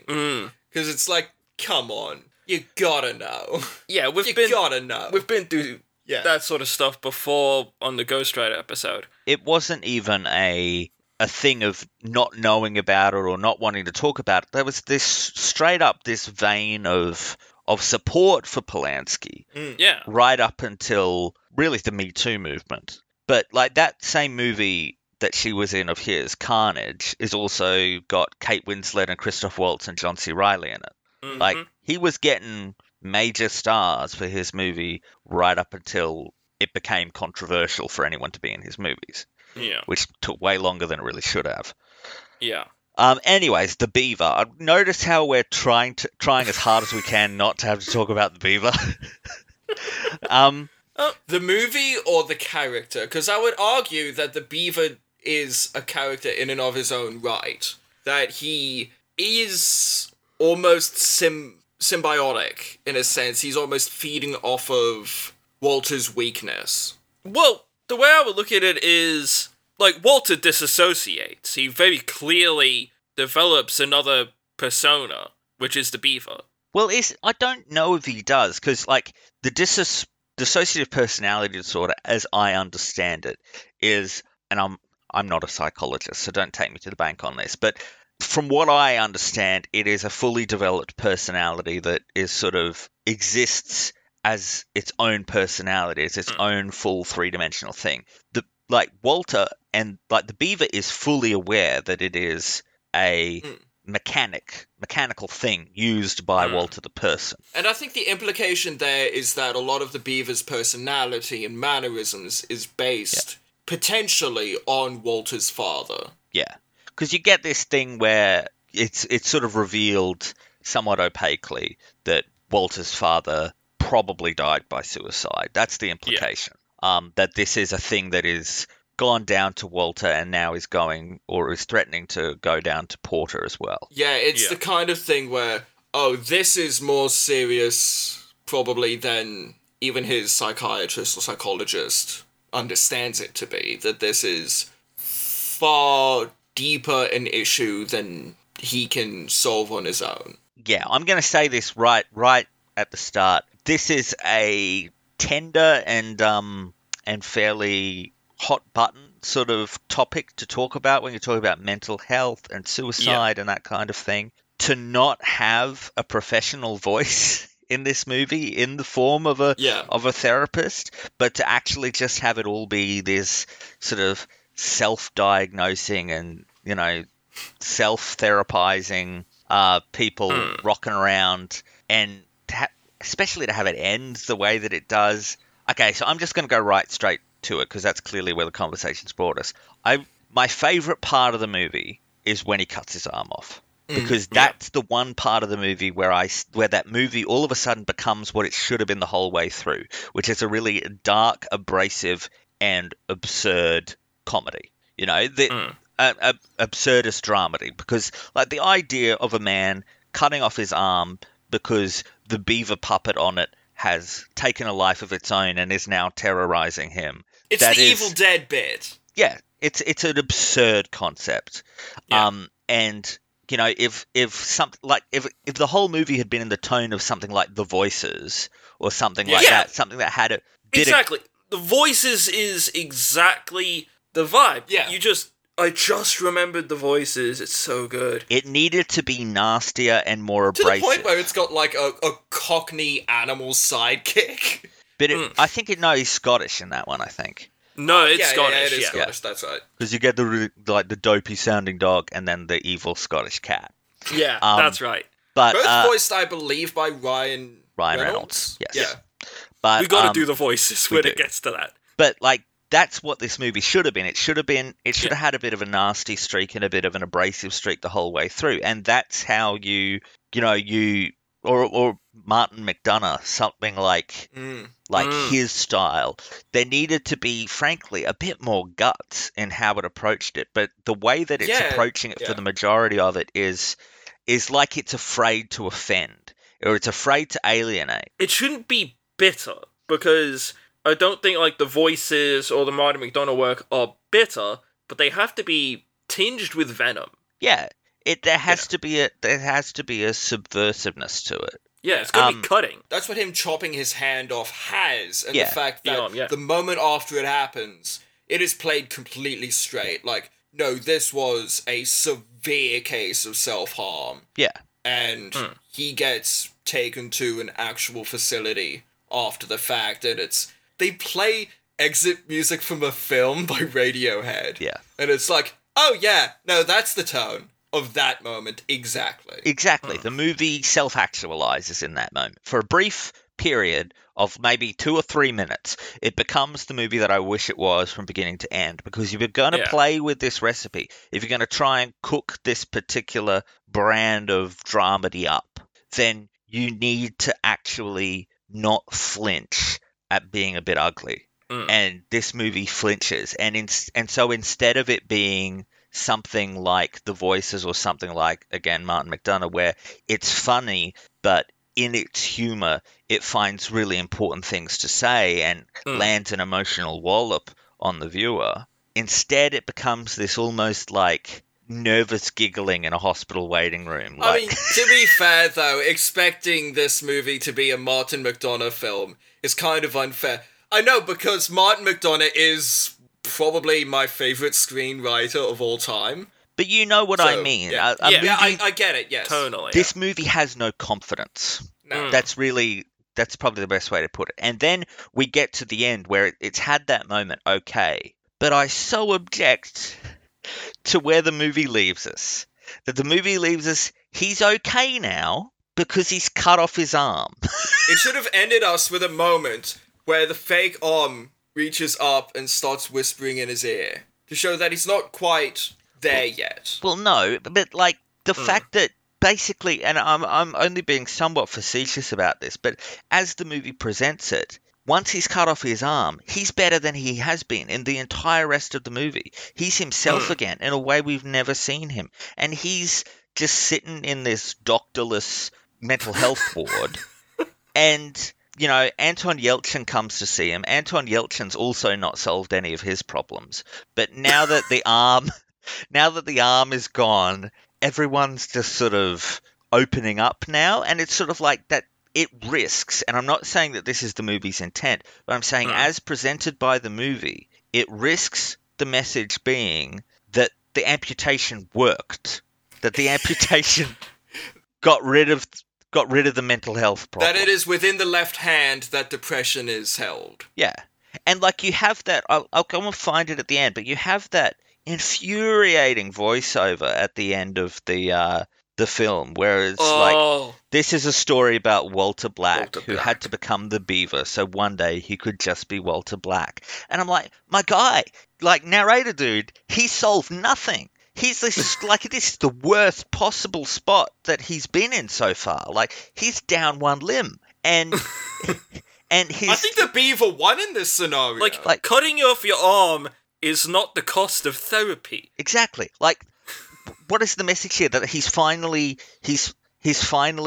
done something enough to hurt himself bad enough that he's gotten mental health therapy in America. He's taken a load off. Like the American healthcare system finally has no choice but to intervene because... Like, I know that it costs an arm and a leg in the United States, but it's not meant to literally do that. And it does risk the sort of idea being that self-harm is the solution, and that is a very dangerous road to go down. And it's the situation of none of the issues that he was dealing with, his interpersonal relationships, his issues with his father, all of these deeply held problems that have formed over his entire life have not been solved. What? Because the Beaver made his business good and then had a literal fist fight with him that ended up with a decapitation / amputation. This isn't a solution. This is a bad situation. He's going to regress again. Well, It's not going to be good. Well, we've been saying it. It's afraid of alienating everyone. So it can't leave us in that spot. It can't leave us in the true horror and the severity of what's just happened. So it pulls back. It tells us that he's going to be all right, that Porter's going to be all right. It offers no evidence, but the narrator tells us. And it ends. And that's... I'm sorry, it's like Porter's going to be all right? I don't know. I think he fucked himself on this one. What, but everything's going to be okay because Jennifer Lawrence is his girlfriend now? Well, it's not just that, it's like, he was the one to find his father. Yeah, that too. That can't help. He saw his father, who's been having a really rough go of it, to put it lightly. He straight up headbutted the wall of his bedroom so often that he's knocked a literal hole through it. Yeah, he's self-harming as well. He hates becoming his father. He's well on his way to putting some kind of puppet of a badger on his hand in about 20 years. Well, it's not just that, it's like, not only is he not doing great in and of himself, he's also screwed his chances for his further education by, doing all this stuff with writing other people's essays. Well, if it wasn't for that snitch, he would have gotten away with it. Snitches get stitches. He will end up in a ditch. The Beaver is the one who'll do it. I don't... Did you notice how they never talk about having found the Beaver at the scene? I think he scampered off. I think he's still got Mel Gibson's hand in him. Okay, the thing is, with Porter's whole scheme, he could have kept that shit going. He had a system, It's gradual over time that these people have to improve it. It can't just be a bang, A grade stuff. No, but it's because that one bloke was like, I'm not going to read the essay, that's about me. Which, if the essay, not that I condone cheating at all on your essays, but if it's about you, maybe you're the one who should write it? Or at least know what it's going to be talked about. I want to know what Porter's process of this is. Did he leave a paper trail? Or did he print the thing and then hand it to the person? Because if there's any emails or communications and things, he's screwed. But he could just turn around and say, prove it. What are you talking about? I'm thinking there was some sort of electronic paper trail there. Yeah, probably suspicious payments, things like that. I don't think in a That's true. And he also said he did set up those that fake essay writing website. That's which true. and also domain names, you gotta purchase that shit, which is a money trail back to you. The school's obviously not going to dig into that. They're not the FBI. They're not the FBI, but still, the snitch. I mean, to be fair though, also, this confrontation happens. Well, it's barely even a confrontation. Porter just sort of lets it happen. This is after Walter's already chopped his hand off. So Porter's already not in a great headspace. So he's not going to be able to really fight these charges with any kind of verve or pep that he might have had prior to this. Well, it's not only that, under the control of the Beaver, his father actually pushes him into a wall and hurts him. There's the psychological damage of that. It's a little more complex than that because Porter's the one that fronts up to Walter first. Yeah. He fronts up to the Beaver, and the Beaver doesn't take shit from anyone. But it's he doesn't fuck around. But the psychological effect of that has got to be... Hot take here. The Jodie Foster character, terrible parent. Yeah. Oh, yeah. Because Walter, I'm giving Walter a pass. He's got his own shit going on. He's in a really bad spot and he needs help. And frankly, it's not being, provided to him. Partly through his own choice because he stopped going to see his therapist. I think his therapist should have suggested he go to a facility before this happened. I feel like there was enough about there his might not have been case. Yes. There might not have been examples of explicit danger to himself or others at that point, which is what would be necessary to get him. Yeah. I understand but also his case was more severe than probably more medication and therapy. It's probably more severe than he let on. But we're also not. We also don't know how long it's been since he's seen the therapist. I mean, when he comes in with the puppet, Jodie Foster says something, but you haven't seen Dr. So and So in months. Yeah. So it might not have been that bad. It's all right, love. we're gonna We're gonna get Walter back again. It's just like your Joker. I've got a car to hand to you. But with all of this, like, no one knows what's going on with Porter, like, at all. Like, they never engage with him, either of them, at all.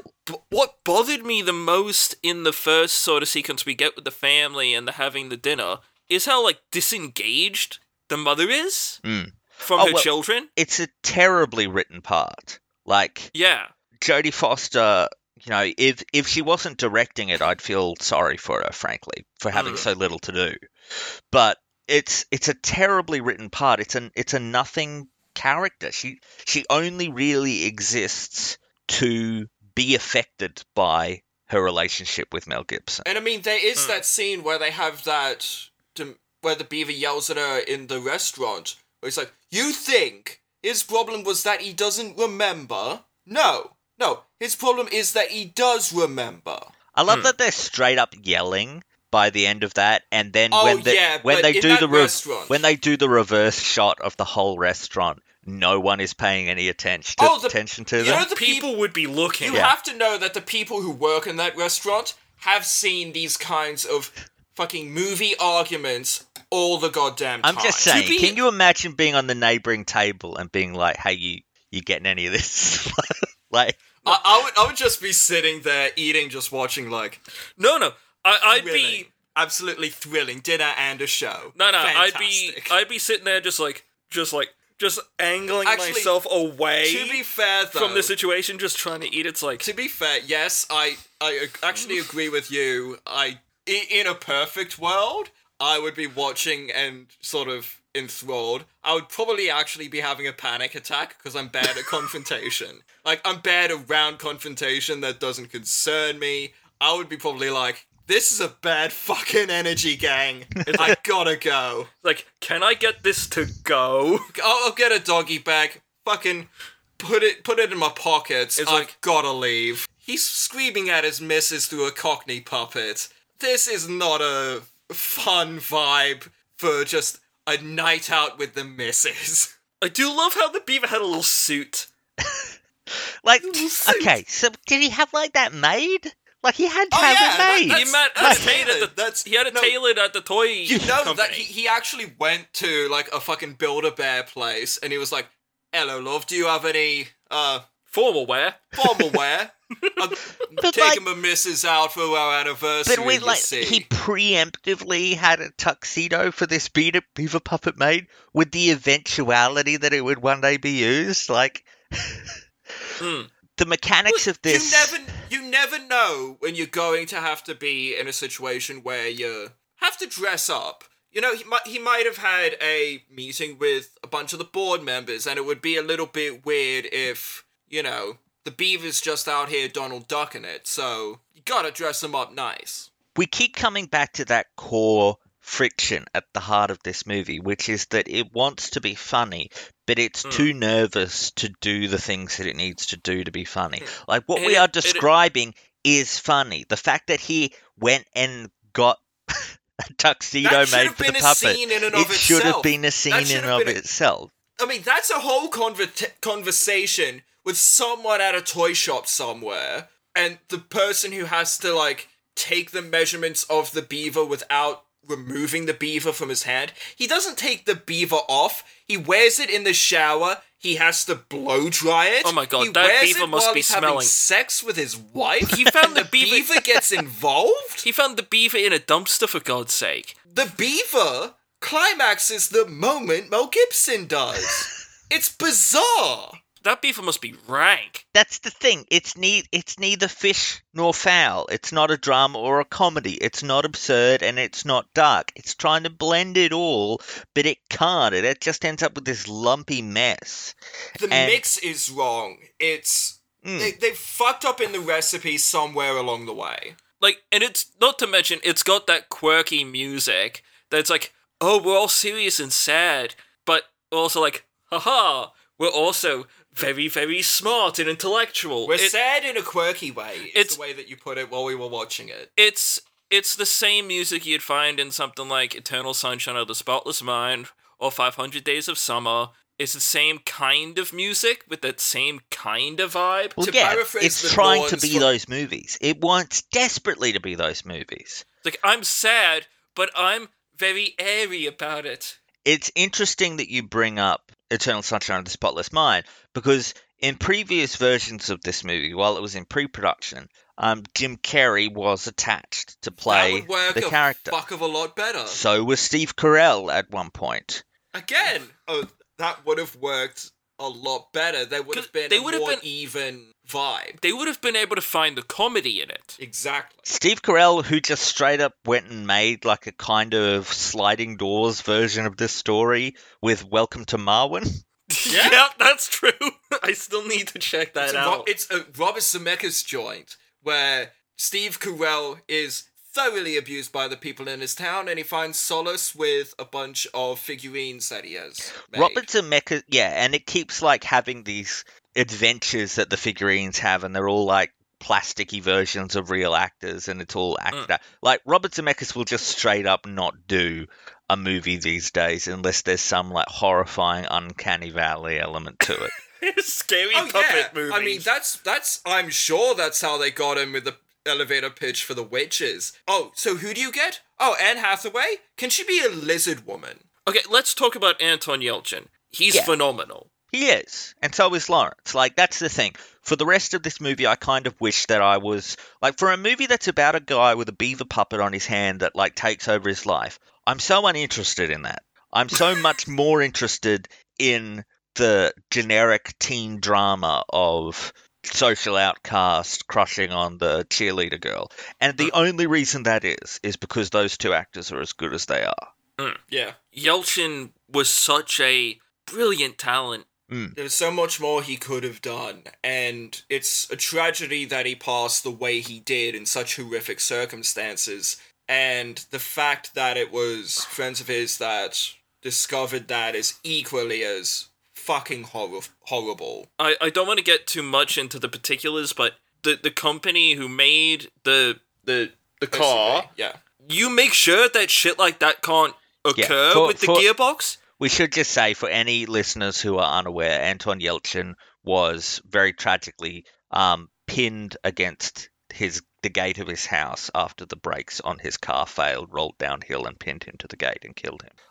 It wasn't even specifically an issue with the brakes. It was an issue with the gearbox that sometimes doesn't register that it's in park. Yes. And doesn't register the handbrake. It's like, how does a car get out there Humans suck, Holly. when... Human fallibility. But it's like, it's not a video game that can have a day one Yes, patch. but it was a situation where, even though this had happened in cases, it wasn't It wasn't I like get that. every one of this car was doing. I get that, but It's a fucked up Yes, situation. there was a recall. There was a recall of the car, and the Yelchin family sued the manufacturers, and they ended up settling out of court. like, ever since I started driving, you don't realize how much danger you yourself are in and how much danger other people are in. And you don't get that full realization until you're driving yourself. Yeah. And it's just, when John told me that story, it just struck me as so fucking tragic. Yeah. And he's doing such a good job here as Porter. The way that the character is written wouldn't work as well if such a talented young actor wasn't playing him, because he plays him as a depressed person who is trying to hide all of that when he's interacting with other people. He's keeping them at a distance the way his dad is. Well, not only that, what he's doing with the writing other people's essays is speaking through others, Yeah. which is not terribly disconnected from this whole Beaver thing. Oh, It's obviously they try and draw that a whole lot. Even with the Jennifer Lawrence character, you find out that she is hiding all of this trauma. Like, that's not something that you see, and that's sort of tying into this idea of, you know, that mental health issues are not something you can see. They're not a broken leg. They're not a they're not a beaver. Exactly.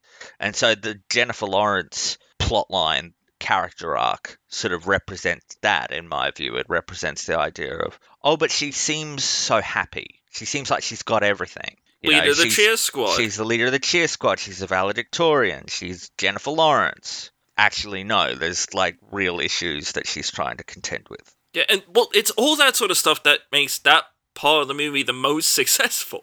Yeah.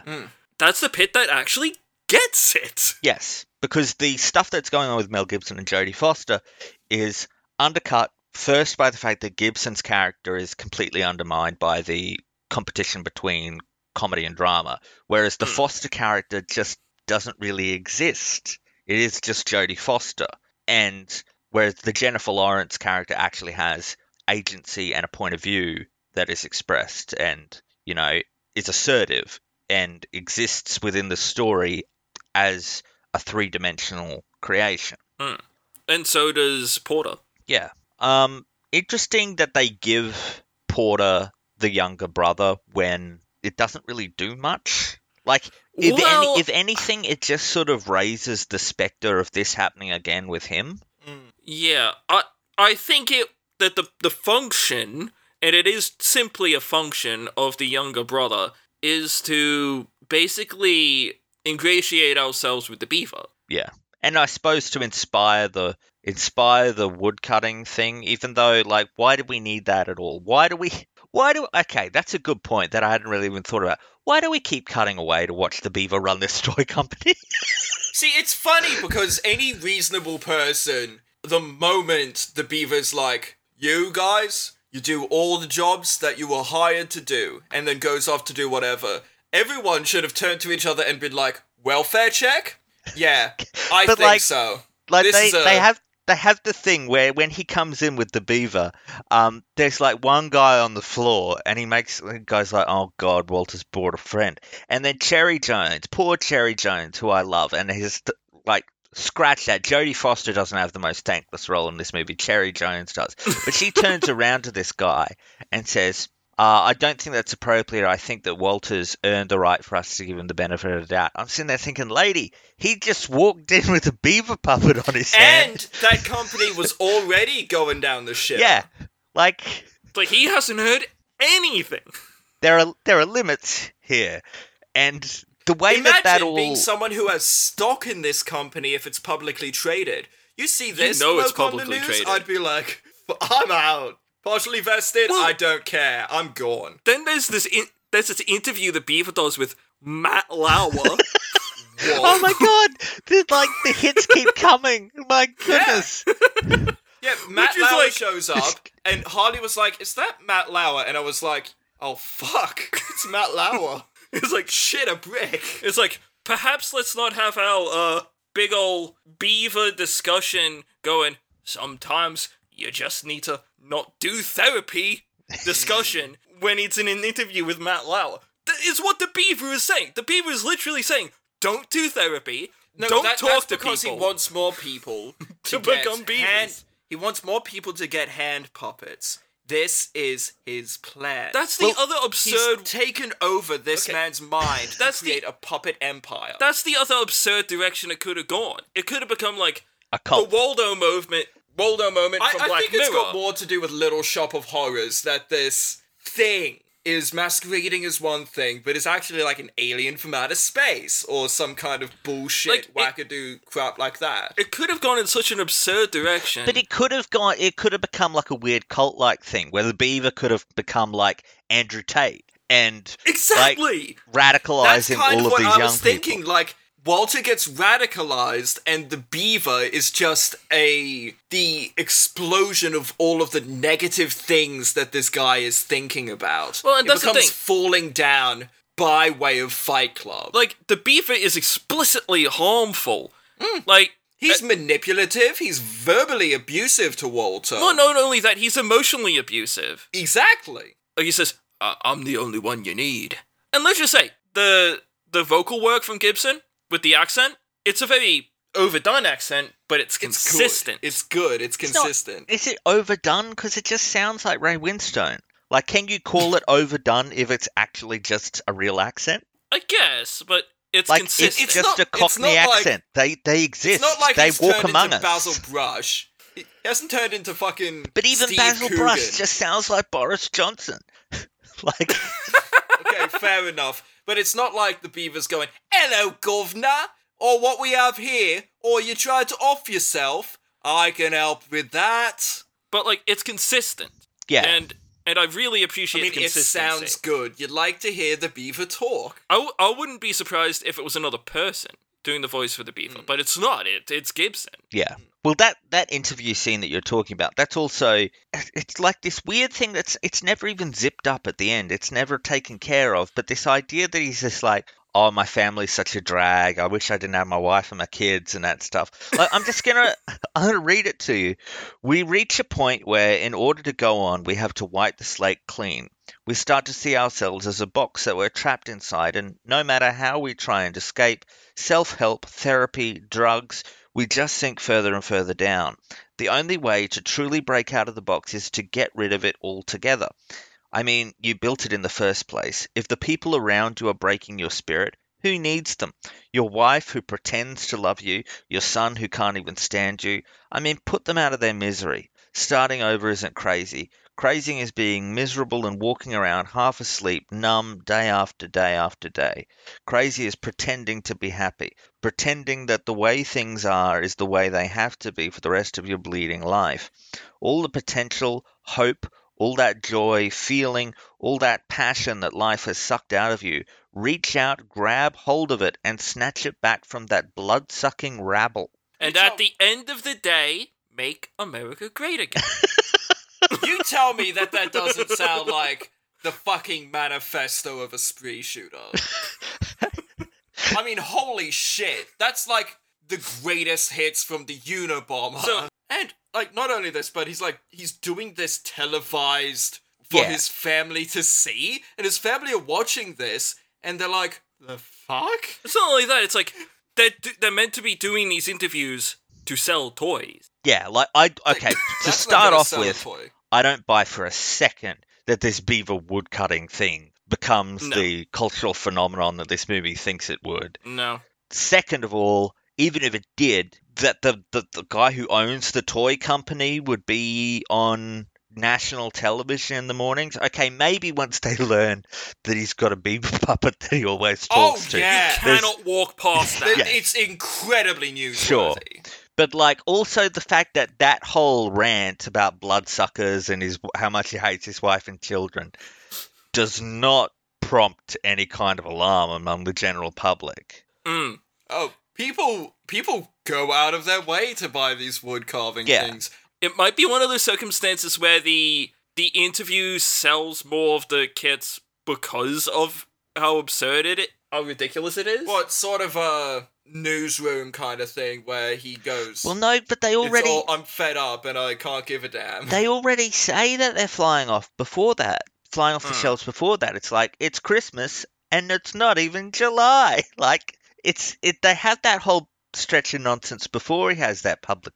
That's true. I just don't know how profitable a wood building kit could be. But, well, just in general. Well, to think about it, I suppose it doesn't take much to manufacture. There's not many moving parts or anything. It's just a hunk of wood with some tools. You are making a profit. And it's the least...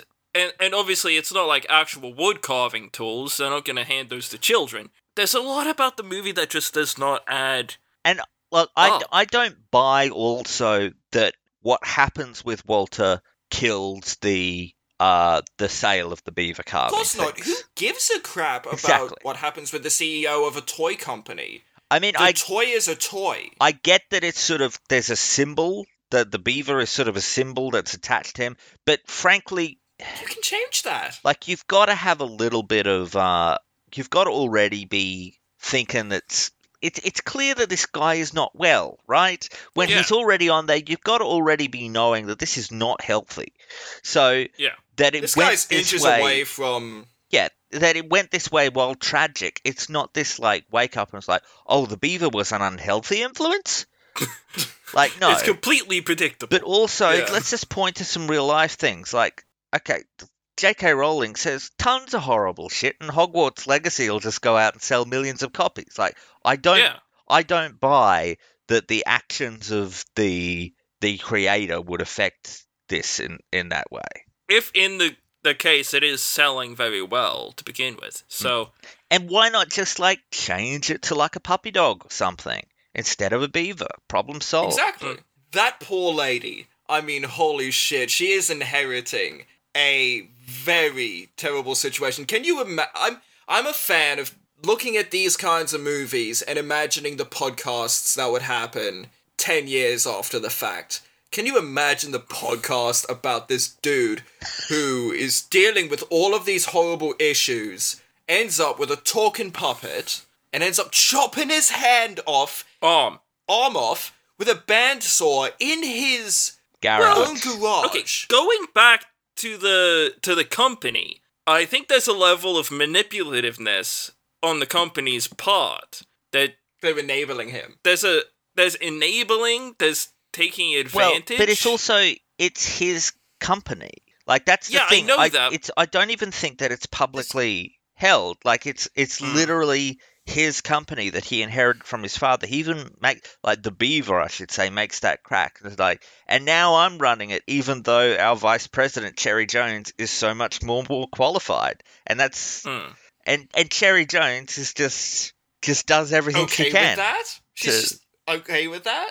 Yeah, but she's just a nice person who is trying to do her work. The whole situation felt like there should have been someone there at the company, if not at his home, looking after him. Well, yes, but okay, we're getting into a thornier problem here that goes beyond what the Beaver has the intellectual capacity to interrogate. Yeah. But the thing of it is that when adult people are in crisis like this, there's actually very little that you can actually do to get them help if they don't want it. Because we rightly prioritize an adult having freedom and liberty and control over their own body and actions. We mentioned it earlier that it takes quite a lot, in fact. Yes. It takes a hell of a lot for someone to be committed without the ability to just walk out of the facility, let alone involuntarily be brought into the facility in the first place. Yeah. So if he owns the company, what are you going to do? Yeah. He owns the company. He owns the building. He is the employer of all of these people. And at this point, he could just be seen as an eccentric. He's handed out all of those things, so they all know that it's to do with his mental health. But definitely by the time he's ranting about the blood-sucking rabble on Good Morning America, I would say that members of the board were having discussions after that. Yeah. They should have been having discussions before the moment he rocked up with a beaver on his hand. No, it's a complicated thing with that. Imagine being a fly on the wall for that board meeting. From their perspective, as far as they know, this is actually a legitimate psychiatric treatment that he's undergoing. Yeah, and that it's helping. Yes. Like, that's they the don't thing. know how harmful it's working. become. Yeah. Like, right up until the end, really, it's actually, he's become more efficient at his job. The company is booming again. It's no longer nearing bankruptcy. Everyone's happy to work there. And at that point, they're not his friends at the company. They're his employees. Yeah. They don't really have any of the perspective of his personal life until that interview in which it becomes pretty explicit that this is not helping. And then Cherry Jones gets that moment where he's like, there is no puppet. The Beaver is real. And you get that sort of like reaction from her, and then it cuts away. But, yeah, that cut kind of implies, this is the beginning of his massacre kind of deal. Well, it's cut to... Like the beaver is the one who's real, and no one can know. It's cut from an extended scene, which is on the disc. That scene originally goes on longer, where Cherry Jones has that reaction, but then starts laughing because she thinks it's a joke. The Beaver gets all pissy, and it gets to the point where, like, Beaver's, like, shouting at her, go on, try and pull me off Walter's hand then. Pull me off Walter's hand. Don't be a pussy. Why can't you do it? Go on. And it actually ends with, like, her falling down and on the floor of his office and him yelling at her. And it's just too much. It's too much. It completely destroys any sympathy we might have for Walter. And it makes that situation far too dangerous for there to be no immediate outcome from it. Yeah. It's just confused priorities in this movie. But I think we are reaching the end of our conversation here. So why don't we now move on to say who we would cast in the Muppet version of this movie. And I will say that I have a pitch here, okay? Yep. None of them, they're all Muppets. They are all Muppets, and the one that is Walter, instead has a live-action Mel Gibson instead of a puppet. I like that. I like that, yes. Everyone's you a call puppet it- except the Beaver. You call it the Mel. Man. Yeah. The man. The man. I like that. So, I've asked ChatGPT what its thoughts on this topic are. Kermit the Frog is Walter Black. That's where I was going. Yep. We should say so we're not influenced, I feel like. Fair enough. See, I think it's kind of obvious. It's Kermit as Walter, Miss Piggy as the Jodie Foster character. You have I forget even what his name is, the little frog. And As the kid. As the little kid. As the little kid. Oh no, as Anton Yelchin's character. Oh. And Who then have is the really little one? just some A smaller frog. just some little like little piglet or something. I don't know. Fair enough. I don't know. You probably get Janice or something for the or an entirely brand new Muppet for the Jennifer Lawrence character. And then for the Cherry Jones character, it's Scooter. Yes, absolutely. Okay, so I agree with all of those choices. But what it has here is a severe misunderstanding of the film. Kermit the Frog is Walter Black, the compassionate and level-headed leader, just like Walter's character in the movie. Oh. Miss Piggy as Meredith Black, strong-willed and passionate, adding a touch of humor and drama as Walter's wife. Fozzie Bear as Porter Black. Fozzie's humor and warmth would make a great fit for Walter's son, providing comedic relief and emotional depth. Gonzo as Nora. Gonzo's quirky and adventurous nature would make him a fun and eccentric love interest for Walter. Rolf the dog as Henry Black. Rolf's kindness and gentleness would suit Walter's younger son, bringing heartwarming moments to the role. That one is the only one that's even slightly fitting. Animal as the Beaver puppet. Animal's wild and unpredictable nature aligns with the unpredictable behavior of the Beaver puppet in the film. Walter! Walter! And I've also asked it, okay, try it with the cast of Sesame Street. Big Bird as Walter Black. Fair. Big Bird's gentle and caring nature would be a perfect fit for the character of Walter. We need to stop there. It just doesn't get it. It just doesn't understand. Rosita as Meredith. Rosita's vibrant personality and strong presence make her an excellent choice to play Walter's wife. Okay, but, we can stop there. It clearly doesn't understand. Oh, but I tried it as Pokemon as well. No, that's fine. That's not what this... Pikachu as That is Walter. not what this Hold on, segment is. Hold on. Pikachu as Walter. Pikachu's iconic cuteness and determination would make him a lovable and charismatic Walter. That is an utter mischaracterization of the movie. Togepi as Porter. Togepi's innocent and adorable nature could fit well with the role of Walter's son, Porter. I know we all love Anton Yelchin, but innocent and adorable, the character is not. as Meredith. Evie as Nora. Pichu as Henry. That works. And Meowth as the Beaver puppet. Okay, I can see that. Yeah, I can see that, actually. I can see that last one. And I've got some other ones, but I will tell them to you when we are not recording. All right, now why don't we move on to say who our MVP is for this movie, what our favourite scene or sequence is, and of course, who we would recast with this podcast patron saint, character actor John Lithgow. Knock, knock, who's there? I will start us off and I will say that my MVP for this movie is Anton Yelchin. I think he brings sort of a genuineness of emotion and a genuineness of commitment and spirit to the role. It is really because of him that the parts of the movie that do work do. He does really good work with Jennifer Lawrence. He brings a pathos that the rest of the movie is sorely lacking. And really, it is just another reminder of what was lost in the loss of Anton Yelchin. In terms of my favorite scene or sequence, I've already said it. It's the scene where he cuts his arm off, because it's the one part of the movie where it actually reaches its apotheosis. It becomes the thing that it wanted to be from beginning to end. But that's the only scene that it does it in. It's it's a brief glimpse of a movie that has a better understanding of itself, more of a spine, more of a confidence. And so I've got that. It's the entire reason to make the movie. That's the entire pitch, frankly, of this movie is the Beaver puppet and he cuts his arm off. Like, I mean, not to be reductive about it, but that's the emotional wallop, or it should be, of the entire film. It should be the moment where the darkness of and the real tragedy of the situation comes in to completely cut through the comedy. But such is this movie's failings that all it ends up being is a standout moment in what is otherwise a fairly unsuccessful film. In terms of who I would recast with John Lithgow, of course it must be Walter. There is no doubt. It has to be. There is, for starters, no one else to cast him as, unless you're going to cast him as Porter.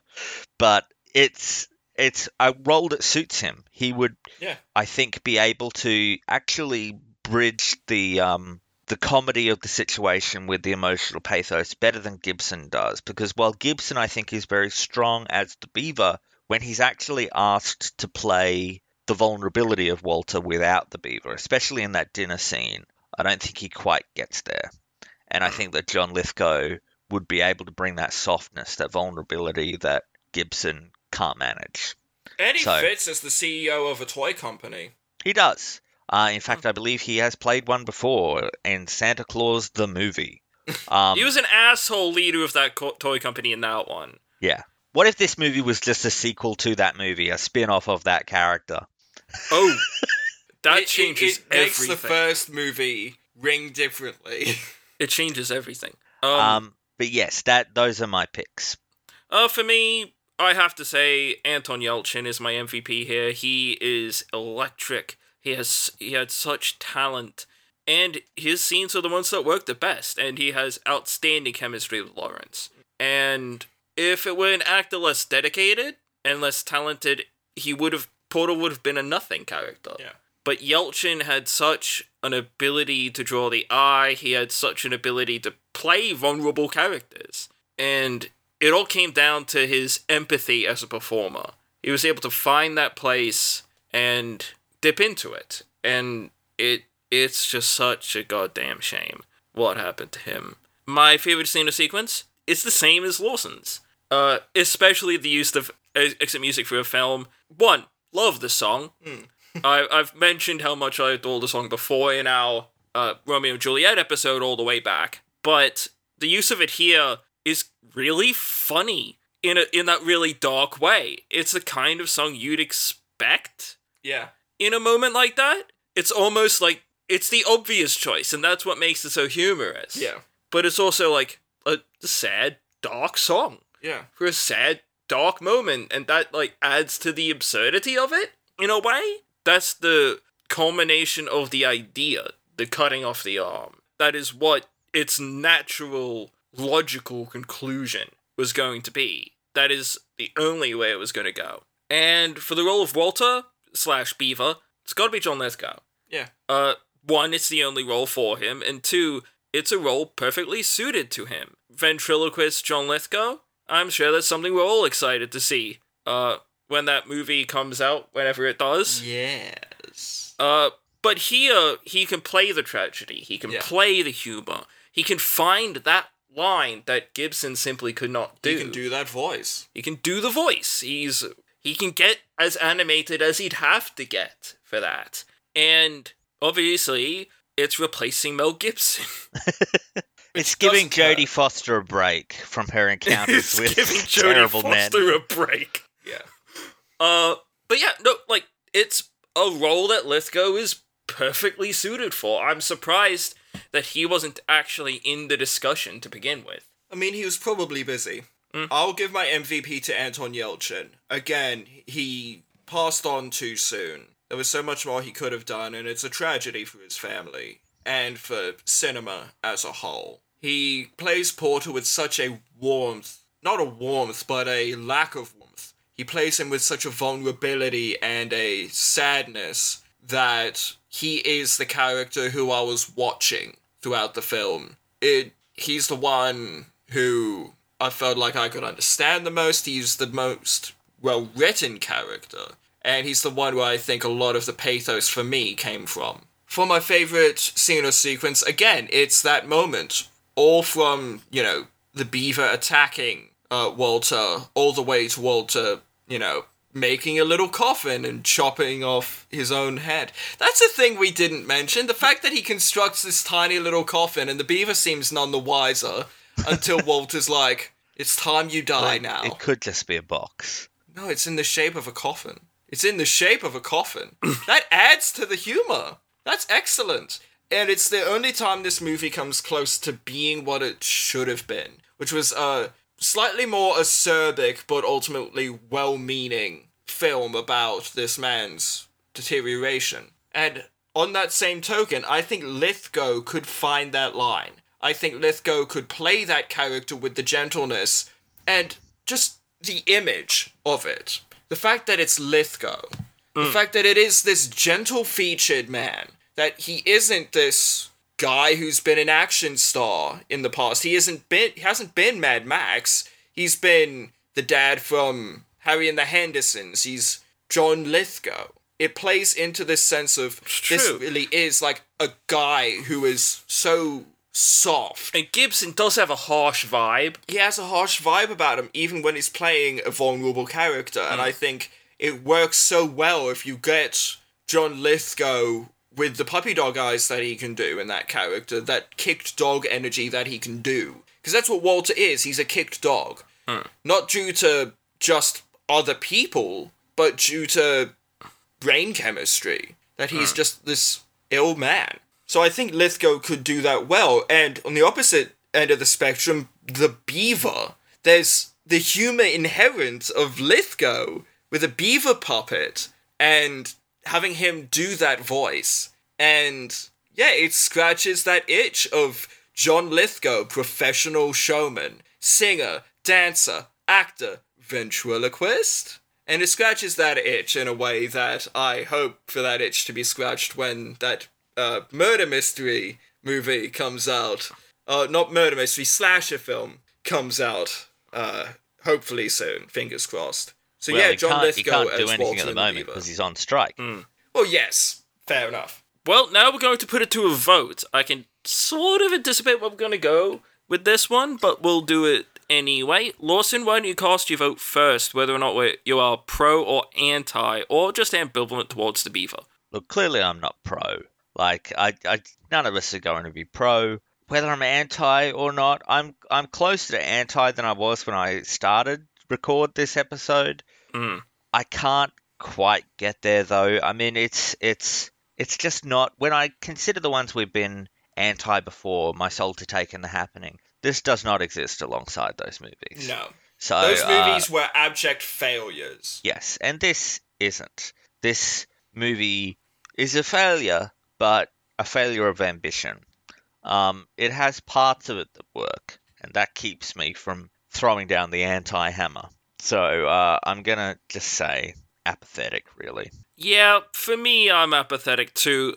I'm a little bit further from anti than you are, Lawson. I can tell I probably enjoyed this a little bit more than you did, but I do agree. Its ambition is not reached. Its intent is not fulfilled. It is less than the sum of its parts. It's Foster Lawrence, even Mel Gibson. He's a talented actor, we can say as much, and Yelchin. Like, these are really, really great performers, and a really great premise, let's be fair. Yeah.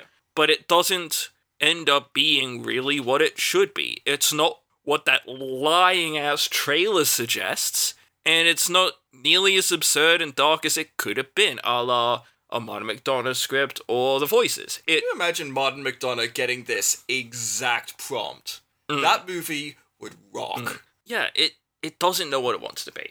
It's going through an identity crisis right in front of us, which is kind of ultimately fitting. So, ambivalent from me. And I think you hit it right on the head. It's less than the sum of its parts. It has all of the ingredients that's set out in front of us, but the ratios are wrong. It's too dramatic for the funny moments to really land. It doesn't have the correct mix. You've got talented performers, Gibson, Lawrence, Foster, Yelchin, and you've got a killer prompt of depressed man uses a, stuffed beaver to work through his issues. You can think of 10 movies just going off of that one idea. It's an idea that is rife for the picking. So many things could be done with it. This is the least interesting and the least expressive of the eventualities here. I think it needed to stay in the oven for a bit more. But at that same token, it does have great ingredients in it. It's still edible. It's just not a 5-course meal. It's got all the nutrients, but you're not going to write home about it. Yep, so there you have it. We are not a Pro the Beaver podcast. Aww. So, if you would like to reach us, you can find us at each of our blogs. You can find Lawson at Exit Through the Candy Kind of it, John and myself on the bright side. You can also reach us through our Twitter, which is the best place to give us episode-specific feedback and movie recommendations. I'm not calling it X, no matter how much they want me to. You can also like, rate, comment, and subscribe on your podcast app of choice. Just keep in mind, on certain podcast apps, you're commenting on the show on the whole, and on others, it's for specific episodes. If you are commenting on the show on the whole and you have a specific comment, just cite the episode you're referring to. It just lets us know what to address, what to answer, that sort of thing. But please do like, rate, comment, and subscribe. An ill-tempered beaver exists in this film, voiced by Mel Gibson. An ill-tempered beaver voiced by Mel Gibson also exists within the future. He is known to run around the megacities, traveling across the globe, in fact, and shouting put-downs towards people. Some suggest that it is the actual consciousness of Mel Gibson given animatronic form. Others suggest a darker hand at work. So I've got a question about these mega cities, if you'll if you'll allow me to inquire. So what is the sort of nature of the wasteland, as you call it, outside the walls of the mega cities?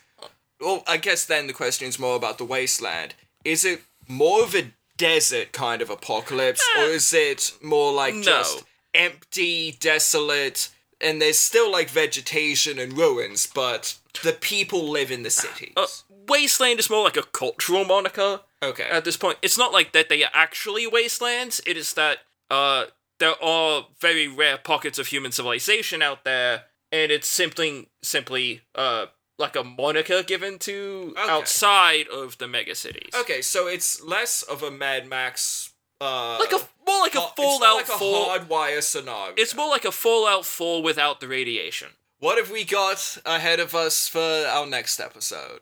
Well, our next episode is going to be one that I'm going to need to confirm with you that you can get a hold of. Because I need you to confirm with me that the internet is not lying when it tells me that The Tunnel, the 2011 horror movie, is accessible via American Tubi. You'd think an Australian movie would be on an Australian service, but... That's what we're doing next week. Any Australian listeners, good luck to you, but Just Watch does not have The Tunnel listed as anywhere, streaming anywhere in Australia. So join us next week for when we discuss The Tunnel. Till then, I've been Holly Lewis. I've been Lawson Keeney. And I have been, and will continue, to be Sean Lewis, the Beaver.